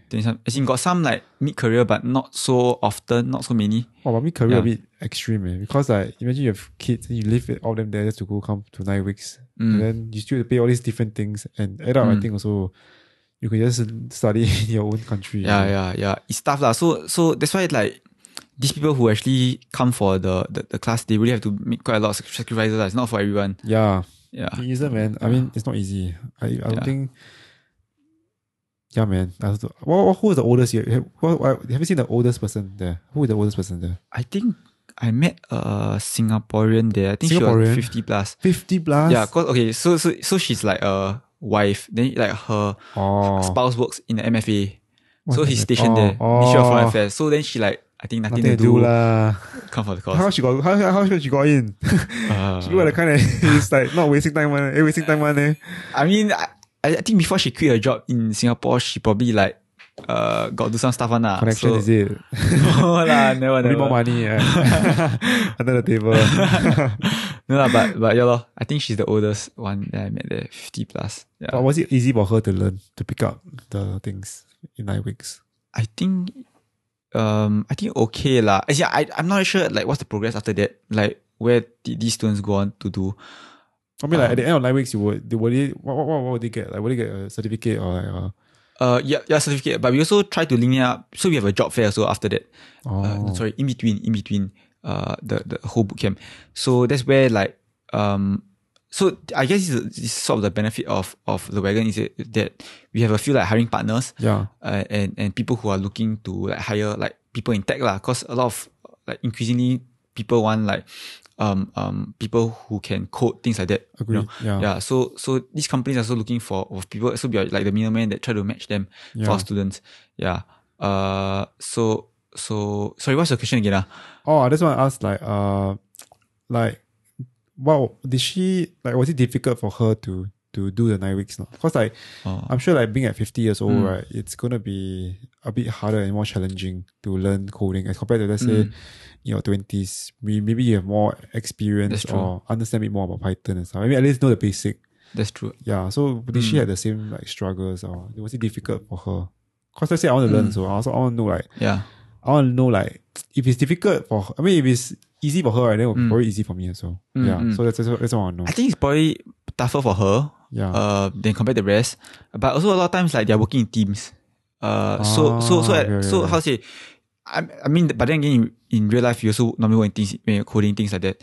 So I guess maybe her teammates care more. I'm not very sure because I wasn't like in like very close contact, like monitoring her progress. I think the teachers were the ones that monitoring progress. I'm more like facilitating the whole camp, things like that. Yeah. So what must you facilitate? Like what must you do?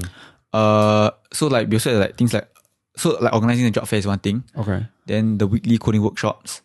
We also have like alumni nights. So we try to stay in contact with our alumni. I think once every 3 to 4 months, I think. Okay. So twice a batch. Yeah.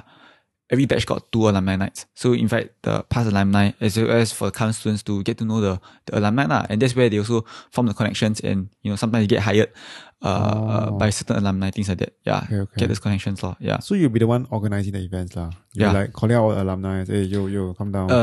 Normally it's a WeChat message. Okay. Then you will set up you will call and book the venue and the food and all the things. So you basically set the entire thing. Yeah. But you alone, one person. Actually, I'm mainly in charge of that. Our team is quite small. I think we only had like 5 or 6 full-time people. The rest, the other teachers are all hired for the camp itself. They're all part-time hires. Yeah, but most of the things I handle. Okay, what's it difficult? Because like you must liaise with people in Chinese, right? Yeah.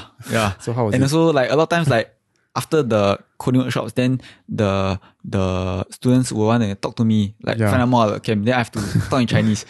So how do you explain? So the good thing about Shanghainese is most of them, they understand a bit of English. So it's like half Chinese, half English. Yeah. But they understand lah. Yeah, they understand most of, because our workshop also conducted in English. So they should have and our workshop also conducted in English. The bootcamp itself is also conducted in English. So they need to know how to speak English. But don't you think it's so weird that do you think it's so weird that you have your bootcamp in English, then it is in a Chinese environment, and then don't you think it's very weird? Like, like mostly the people you are targeting are foreigners, not really international. Chinese. Yeah, not really Chinese. Because those Chinese there are a lot of much cheaper boot camps in Shanghai. You know, I think they cost something like at least half price or even 30 to 40% our price easily. Okay. Yeah. So those like Chinese, right, they will go for those camps because they're much cheaper and they understand Chinese. So for us, we're targeting more like international audience. So weird. Then you guys set up in China just to attract international audience. Yeah. And international audience is from like Europe and from US, those kind. Yeah. We also have students for Africa actually. Everywhere. For me, this is just me lah. And then wouldn't I just focus the efforts on those places like say Africa, Europe, US? I wouldn't care about China because you say China is a lot cheaper, right? Why would I want to focus efforts on China? Yeah. That's my thinking lah. Yeah. Actually, I'm not sure because the fact that our students are all very international, like there's no real need to be in China. Or I would say that we attract a crowd that are interested in China or want to eventually break into China. Oh, okay. So that makes sense. Some like people who run businesses, like some Chinese businessmen, they will want to break into China. Then they'll come for our bootcamp. Yeah. At the same time also, yeah. Or people who eventually want to work and stay in China. Yeah. Those are people that come to our bootcamps. Okay. So they basically want to get hired somewhere in China or like start something in China. Yeah. Okay. That'll be the main draw, I would say. Okay. I thought you just solely focusing on like wanting to learn about coding, and then there's no point. You guys come to China, just learn coding yourself. You go back home already. Right. Might as well just stay at your home country and do it. I mean, then again, like everything now you can learn in the internet ma. Yeah, so man. yeah, there's no real need actually, but it's more of a preference I guess. Correct. I think. I mean, it's easy to say that lah. Everything can learn from internet, but the truth is that people must have the discipline now.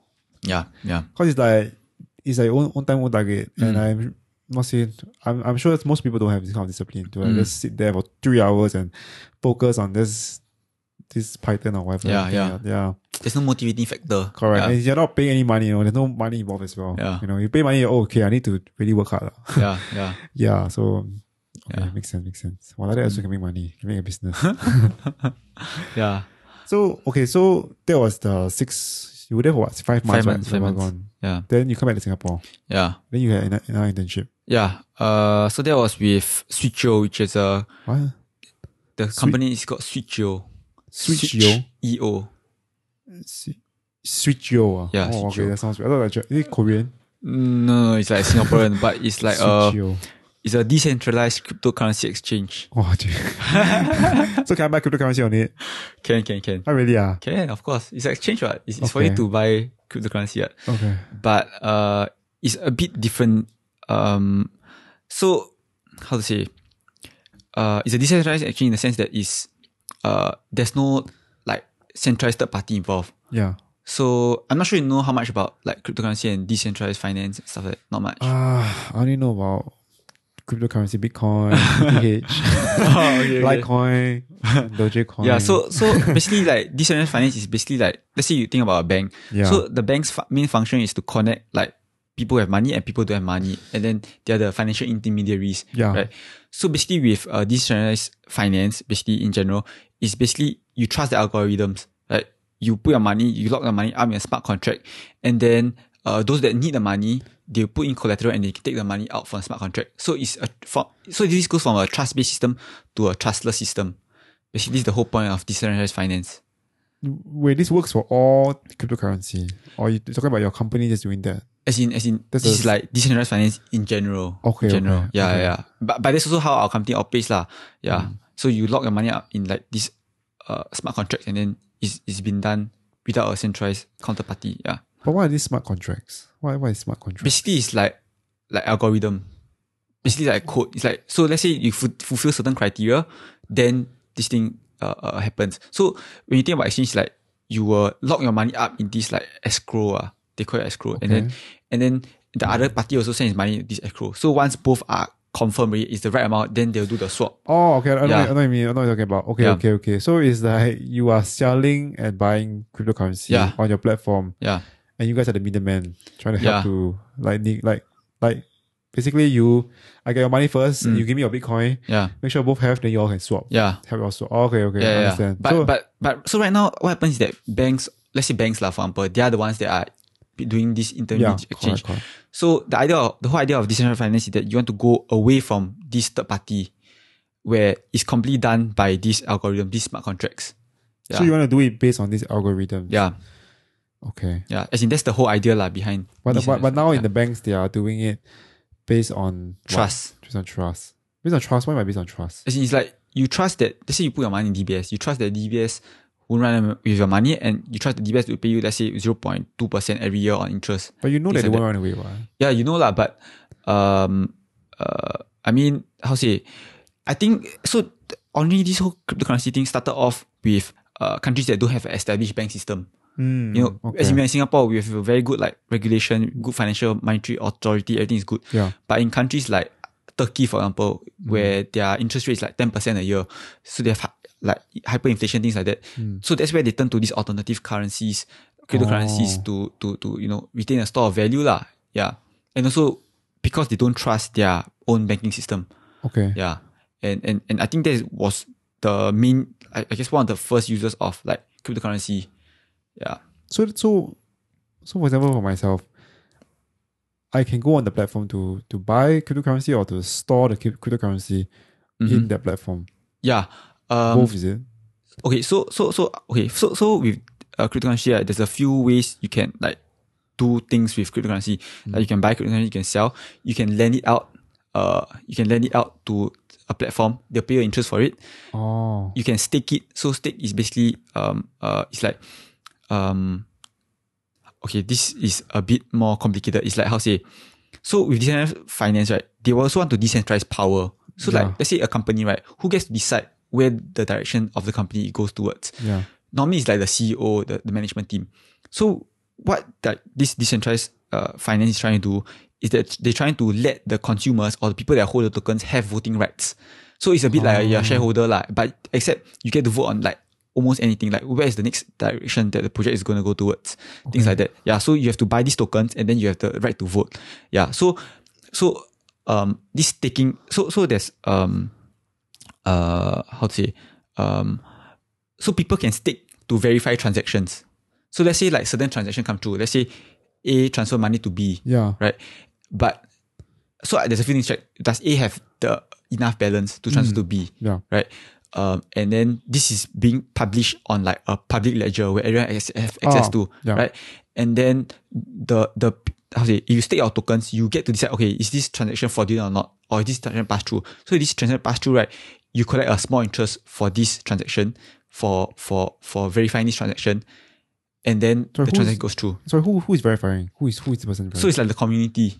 Like all the token holders will verify this transaction, whether it's fraudulent or not. Yeah. So how do they know whether it's fraudulent? How do they know? Because everything is listed on the public ledger, right? So everything is being tracked. So they know whether how much you have and what you don't have. Okay, yeah. That's the whole idea. Yeah.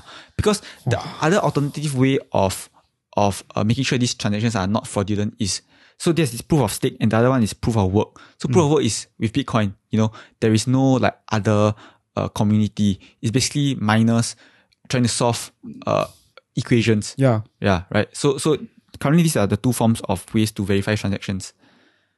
Oh, dude, I feel wait, so the miners are what are they trying to do? Solve what equations to do what? So the miners, right, is like they're verifying, is it? Yeah. So they are use all these like huge like computers, this to try to who gets the first answer first. So basically, I think it's more like related to like cryptography. So basically, they need to find out what's the correct answer to the problem. So basically, to verify this transaction, they have to solve a lot of mathematical equations. Oh, then who solves it first, who gets the answer first, will get a small payment, and the transaction will be verified. Payment in terms of Bitcoin or cash or what? Bitcoin. Okay. Yeah. Oh, so that's how they do. That's how they do mining of crypto lah. Yeah, yeah. But why would they need so many graphic cards? They always need a lot of graphic. Because a lot of times when you do these small equations, right, you are doing mini small equation instead of like one huge big equation. As in that's the same for with like coding or anything. Okay, like as in general, like you're solving many small equations rather than one big equation. That's why you need all these graphic cards. Yeah. Okay. Yeah. Wow, dude, it sounds so complicated. Yeah, it's a whole another rabbit hole. Yeah, yeah. I mean, I'm sure a lot of people who know crypto will probably understand this. But Yeah. I know nothing about crypto. Okay, but to be honest, I also don't really know much. I need to spend like 5-6 months with Switcho, try to learn a bit, and then that's about it. I also don't know a lot. Yeah. So Switcho is like a brokerage firm, in terms of that. Yeah, you can call it that. Okay, Yeah. so I can buy and sell crypto on the platform. Yes. Yeah. And I can store it there also. Yeah. So people normally like, how to say, a lot of people they want to like trade like altcoins. So altcoins like alternate coins basically. Okay. Yeah. So there's Bitcoin and then the rest is called altcoins. Okay. Everything else. Yeah, everything is called altcoins. Yeah. So normally people want to try to trade and try to make a profit lah. Because normally these altcoins, the market cap is very small and it's very easy to like 10x, 20x, 30x, that kind of thing. Yeah. So people are just trying to make that kind of profits. Yeah. But do you know the difference between the different coins? What do they do, the different coins? Like what do they even, like, let's say what can Bitcoin do different than ETH or Litecoin or whatever Dogecoin or bullshit? Okay, I'm not really an expert of this, but what I understand is that so Bitcoin is like the most basic, like it doesn't have any function. It's mainly a form of like utility lah, right? And it has the majority of market cap. I think it's like 60% of the market cap. I can't remember the exact.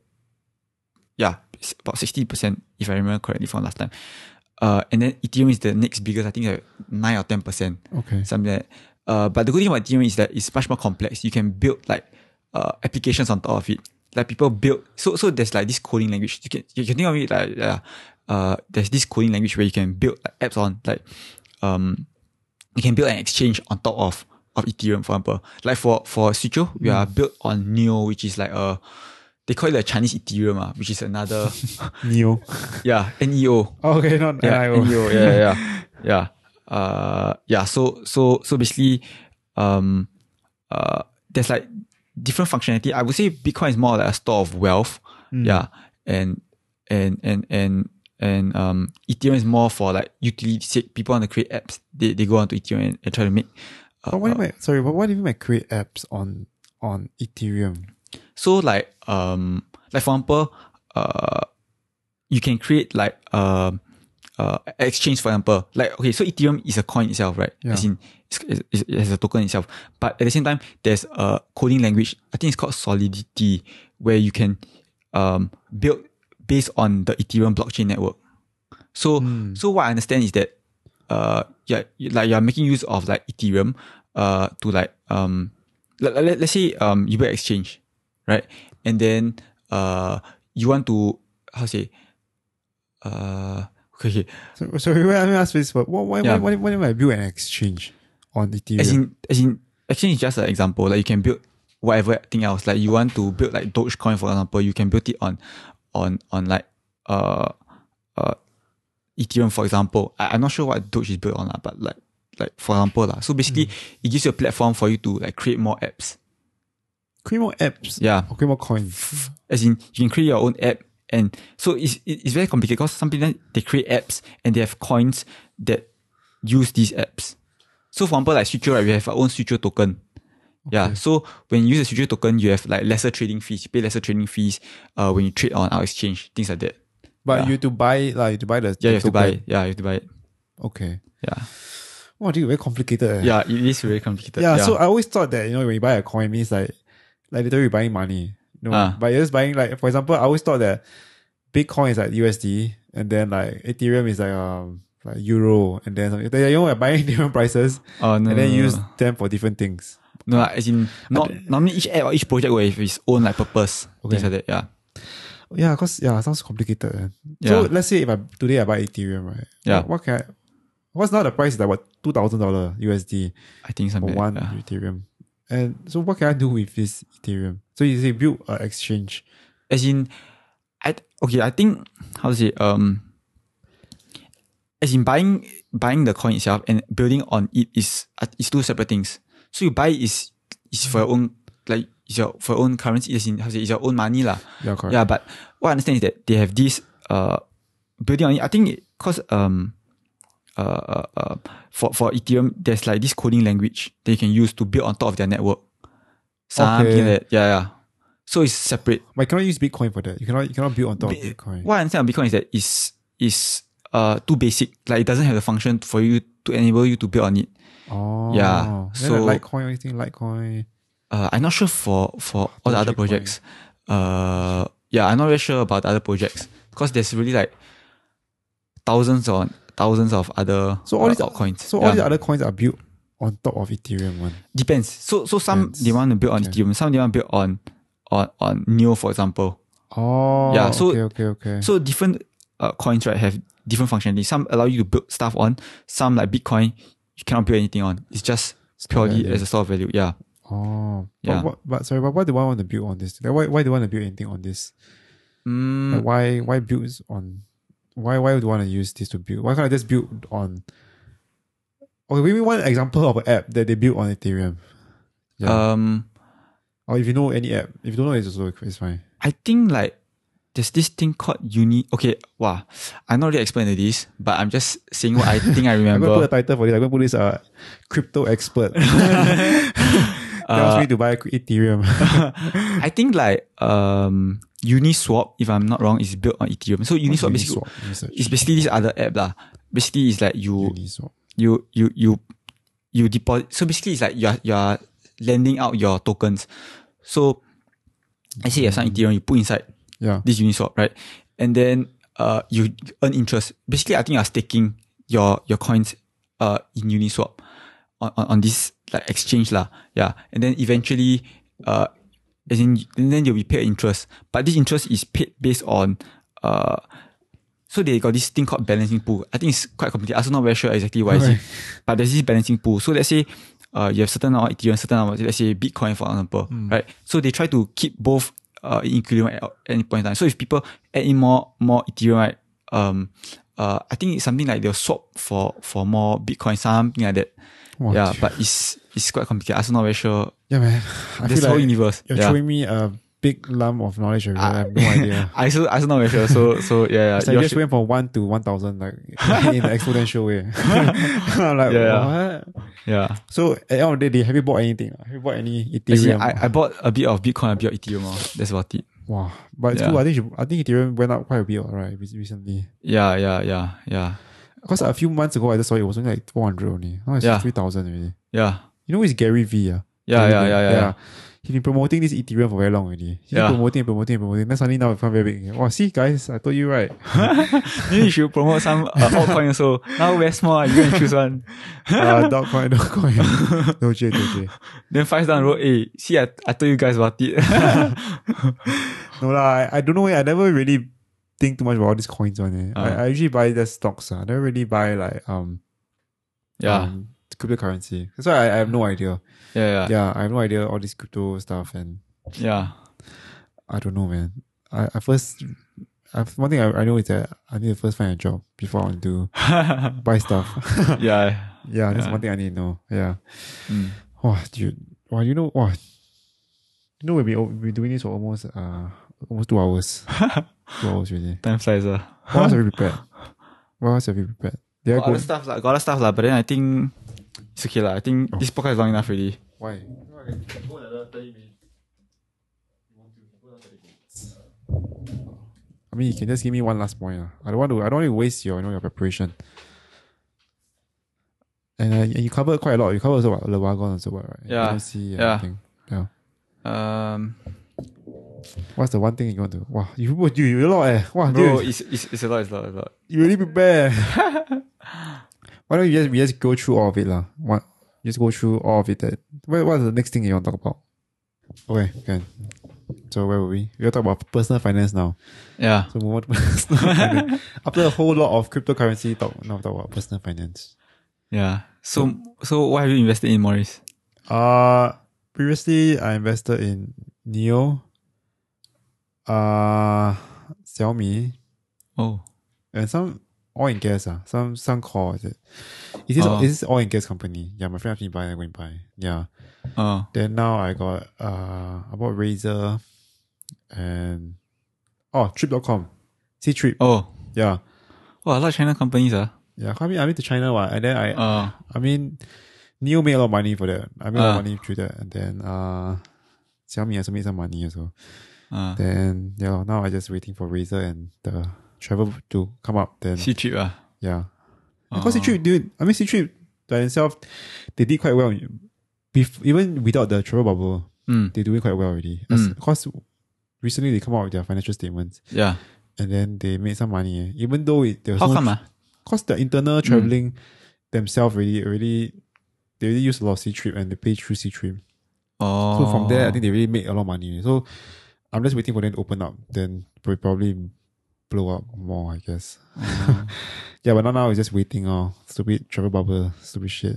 Oh. So are you going to give me some advice on what to do? No lah. Just as in, cause recently I've been planning cause my dad is going to retire soon. Wait, how old is he? He's like 67. Oh, okay, yeah, soon. Yeah. One more year or what? As in, he's retiring this year lah. So I was like Okay. looking at his like investment portfolio and his financial portfolio lah to see like like just how he sort out lah. Yeah, and like got some like useless like insurance policies or what, go and sell things like that, and then like see whether he got enough to retire. Yeah. So He bought Bitcoin, is it? no lah, he never buy Bitcoin lah. He bought 100 Bitcoin. Wow. Wow, if you buy 100 Bitcoin, wow, really don't think about this kind of yeah, thing. don't think already. Just hold on forever already. No. Yeah, so that's why I've been like reading up a bit on like personal finance and like investments and retirement and stuff like that. Lor. Yeah. Okay. Yeah. So but you never buy into any like more like safer like Like what? stocks, like I don't know, like S&P 500 or like Oh, like those like ETF, broad-based ETFs. Yeah. I never. High risk, high reward. No. But I guess I believe in the company that I buy lah. I did some research on them and I see what's the future trends, of where the market is going. And I read their financial statements and I believe in the founders themselves. And then I just put money in there. I mean, I like other people. I feel that they just go with the flow, Yeah, like what other stocks are? Tesla. No, not Tesla. There's one that I forgot what is it. GameStop. Like GameStop, Oh, like that. yeah. Yeah. GameStop. There's one more. I can't remember what is it. I don't know lah. No, I forget it. GameStop lah. Yeah. Oh. GameStop. Yeah, that's a horrible one. But I made some money from that also. Oh, same. I buy and sell the same day. Same day. No, for me, it's like I bought. Day after I bought 170 plus. Then it went up to like 400 plus. Then I thought, I still can go higher. Huh? Then what happened? Then you No, never after that, then I hold all the way. After it crashed back down to like 80 plus. You sell? No, as in, I like got buy sell all the way. But then like at 400 plus, I didn't sell. I was still holding. Then it dropped all the way back to 80 plus. That's it. I was still holding. Then somehow, right, GameStop, they say that lightning don't strike twice, right? But it did lah. Like there was a second revival. GameStop got to 200-300 plus. So after I faster sell, I get out already. Yeah, but okay lah, I made some profit lah. But then it's like you never know when these things will happen lah. Yeah, this kind of thing is like it's really gambling lah. Yeah, it is. Nobody even know what's happening. Let's go on the Reddit and just watch. Yeah.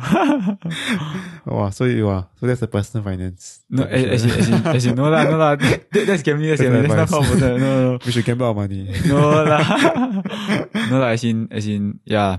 As in, the personal finance part, I guess, would be like to actually invest in the CPF. Like for example, because it's like you have a guaranteed 4%, if you invest your money in like the special account. Yeah, I heard. Yeah, so it's like it's very hard for you to find like anywhere else that is guaranteed 4%, and like you think about it, like a lot of like insurance plans they sell you is like 2-3%, True. And you lock up, but the lock up is like for a long time lah, but like this is guaranteed 4%, so it's like how to say, a lot of insurance advisors, they don't really tell you what's your opportunity cost of putting like X amount of money with them. Yeah. They only tell you, if you put in cash, you have 2 to 3 times your money, but you didn't have compared to, let's say, if I invest in like CPF or like, let's say I buy S&P 500, which has like average like 7 to 9% per year, over the last like 100 years or something. Mm.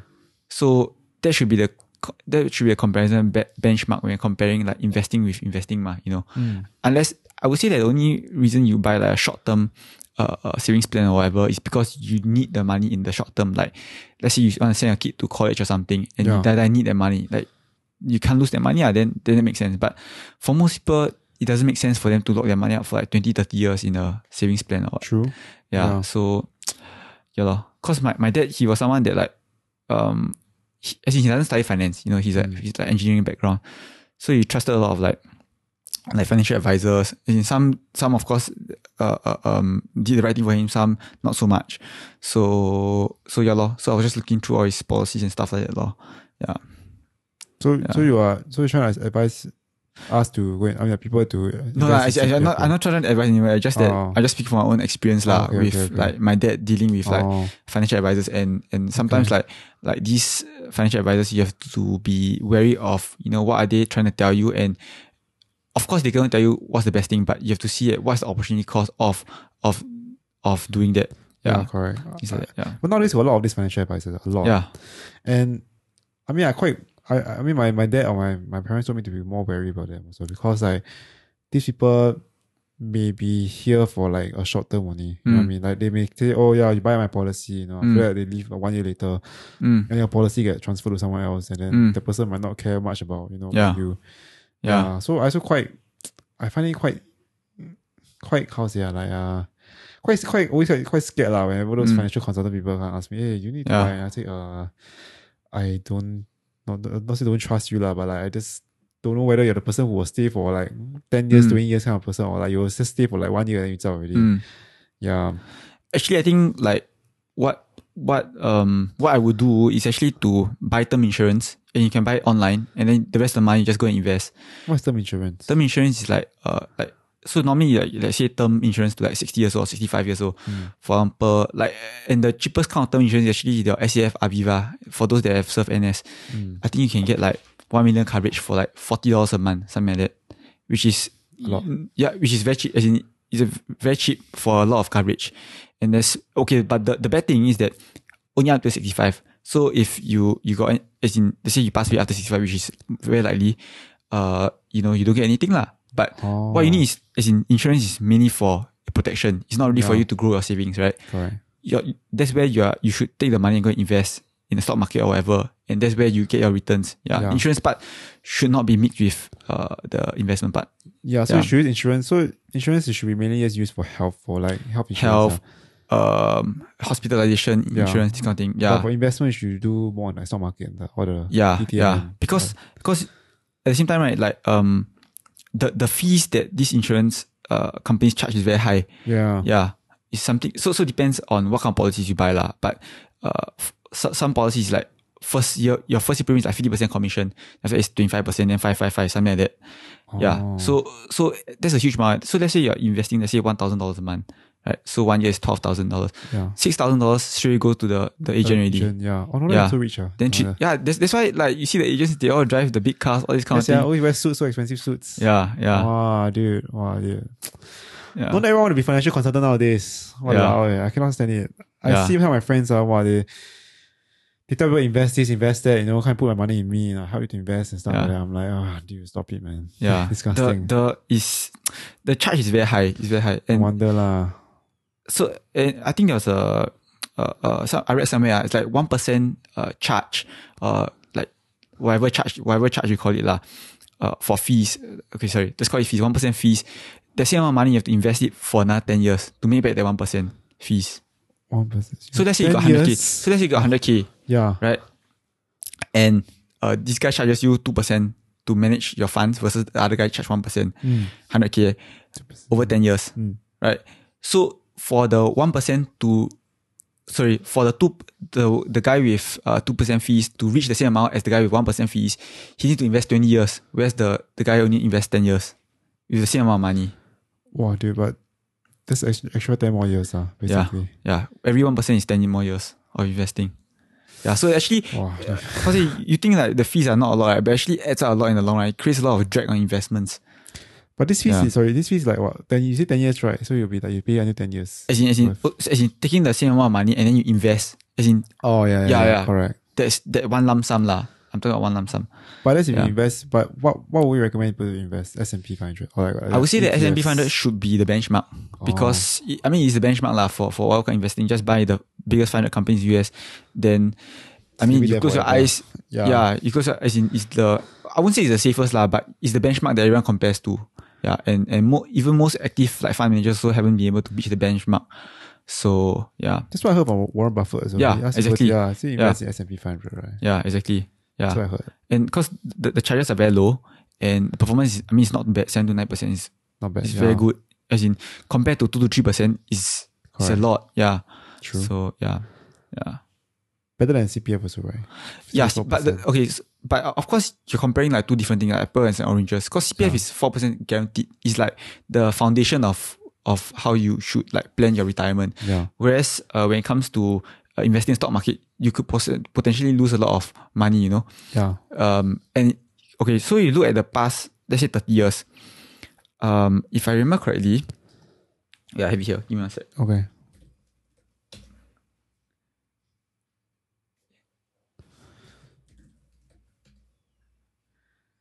Yeah.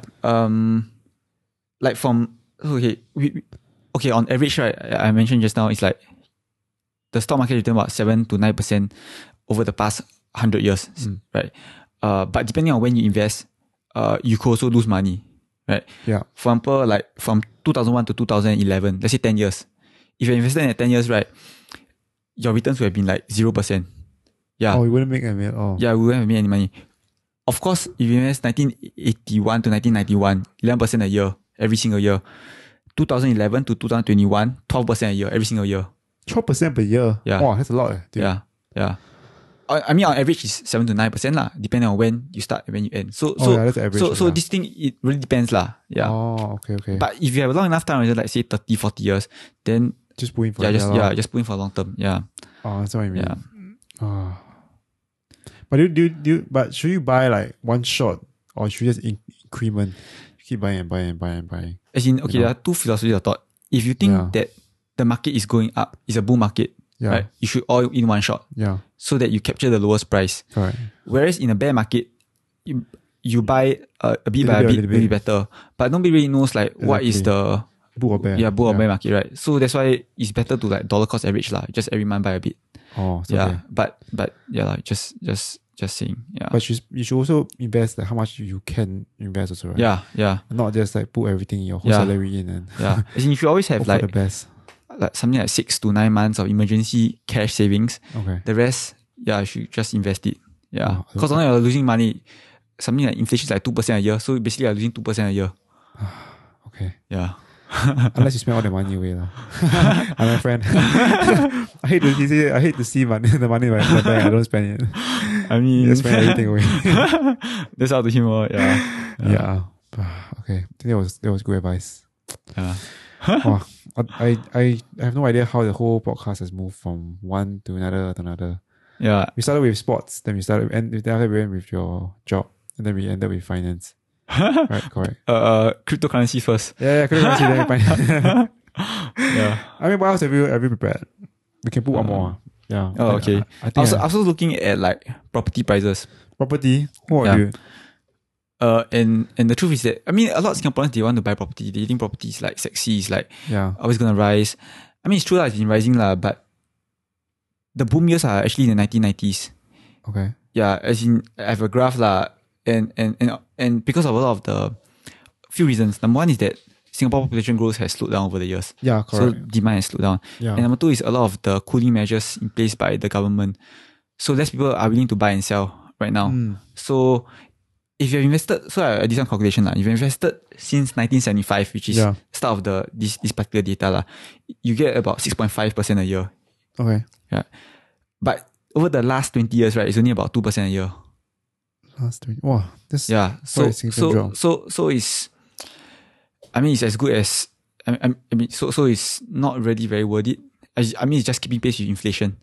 Yeah. So, but then again, property, as in, that's probably from an investment point of view. If you look at it from like a lifestyle point of view, like you know, a lot of people like enjoy like, oh, got condo, got pool, everything nice. You know, that's the kind of lifestyle I enjoy. Then yeah, you know, that's something. But probably from an investor point of view, I just think that Singapore property is a bit overpriced lah. It Yeah. is. I just saw recently the what? Do you see what shoebox apartments? They just increased by 20% like recently only. Oh, in Singapore. Yeah, like Oh, okay. yeah, it's like it costs like I don't know how much was it. I just saw recently. I just saw on the news. Yeah, and the shoebox. You know what's a shoebox apartment, right? A shoebox apartment is like it's basically like how to say like okay, so we walk. So it's basically like a room like that, right?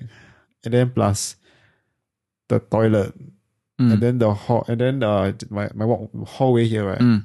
Plus toilet, plus this room. Yeah, that's the whole entire house already. Yeah. Wow, okay. So including the kitchen also. So like the kitchen will be like at the entrance of the door, and then you got one toilet, and then you got one room. And it's very popular among younger people. And they say that the price of that has increased by 20%. Oh. Yeah, and it's mainly these kind of apartments are found in the CBD area lah. Yeah, and people are still willing to pay for this lah. Yeah. And probably so I don't know why am I going into this, but but that's the one thing I know. I just saw today. Yeah, this kind of property prices are going up. So I also won't be surprised. Everything else will also going up. Yeah, I think a lot is like societal pressure. It's like, I mean, what 70% of people live in HDB in Singapore. Yeah. Right, and then it's like you don't want to be you always want to be better. There's this comparison because you're always comparing with the rest. You know, that's why like. Oh, once you feel that once you stay in a condo, you feel that you've made it, that kind of thing. You want to be a top 30% in Singapore, so called. Yeah, so that's why going back to your universal basic income thing. That's why I say people would not want to always everyone want to be the same everyone. So there will always be someone who want to get out of the 1,000 or 2,000. Yeah, they want to get out of the norm and become like the top. Yeah, so yeah, lor, but it's Singapore not cheap lah. Condo. I think some HDB really costs a few million already, right? Yeah, those resale. Yeah, immature estate, some place. And it costs more than a bloody condo already. But people still want to live in condo, drive nice car and stuff. Yeah. But I mean, to each their own, bah. Yeah. To me, I rather. I mean, just to me lah. I rather just stay in HDB or take a bus, MRT. Yeah. That's what my dad did. He actually had a car before that. He sold it away. He said that he think about it price wise, right? Like. No point with a car, and then you do maintenance and petrol, and then you calculate everything by 10 years. It's cheaper to just take Grab everything. Yeah. That's true. Because it's not like you're going to drive every day, and you're not going to go everywhere every day. Yeah. So for him, he just sold the car and he said, "You just take Grab yourself." Yeah. Yeah, but it makes sense. Yeah. Singapore car too expensive really. Yeah, man. I think it's only 10 years only. Yeah. So that's even more like shitty. Yeah, that's right. Okay, man. You want anything? No, I think that's about it. Yeah, I feel so bad, man. You got a lot of things to share. I feel like you got a lot of things. Yeah, I just saw you scroll through a lot of things. No, I just like prepare in case you ask me whatever, Yeah. I can always do a part 2. My friend always ask me, when are you going to do the part 2, man? Yeah, then I say, I don't know, man. I say maybe once I go through one round with my friends and the round 2 will come again. Yeah. Okay, maybe next time. Yeah, man. I think you're the longest one. This is I think so. Wow. Okay. I won't cut anything on this one. We cut out the toilet part only. Okay. I won't cut anything else. Okay, man. cool. Thanks for coming for my podcast. Hey, no problem. Thanks for inviting me. No problem. I will see you later. Yeah. Okay. Bye.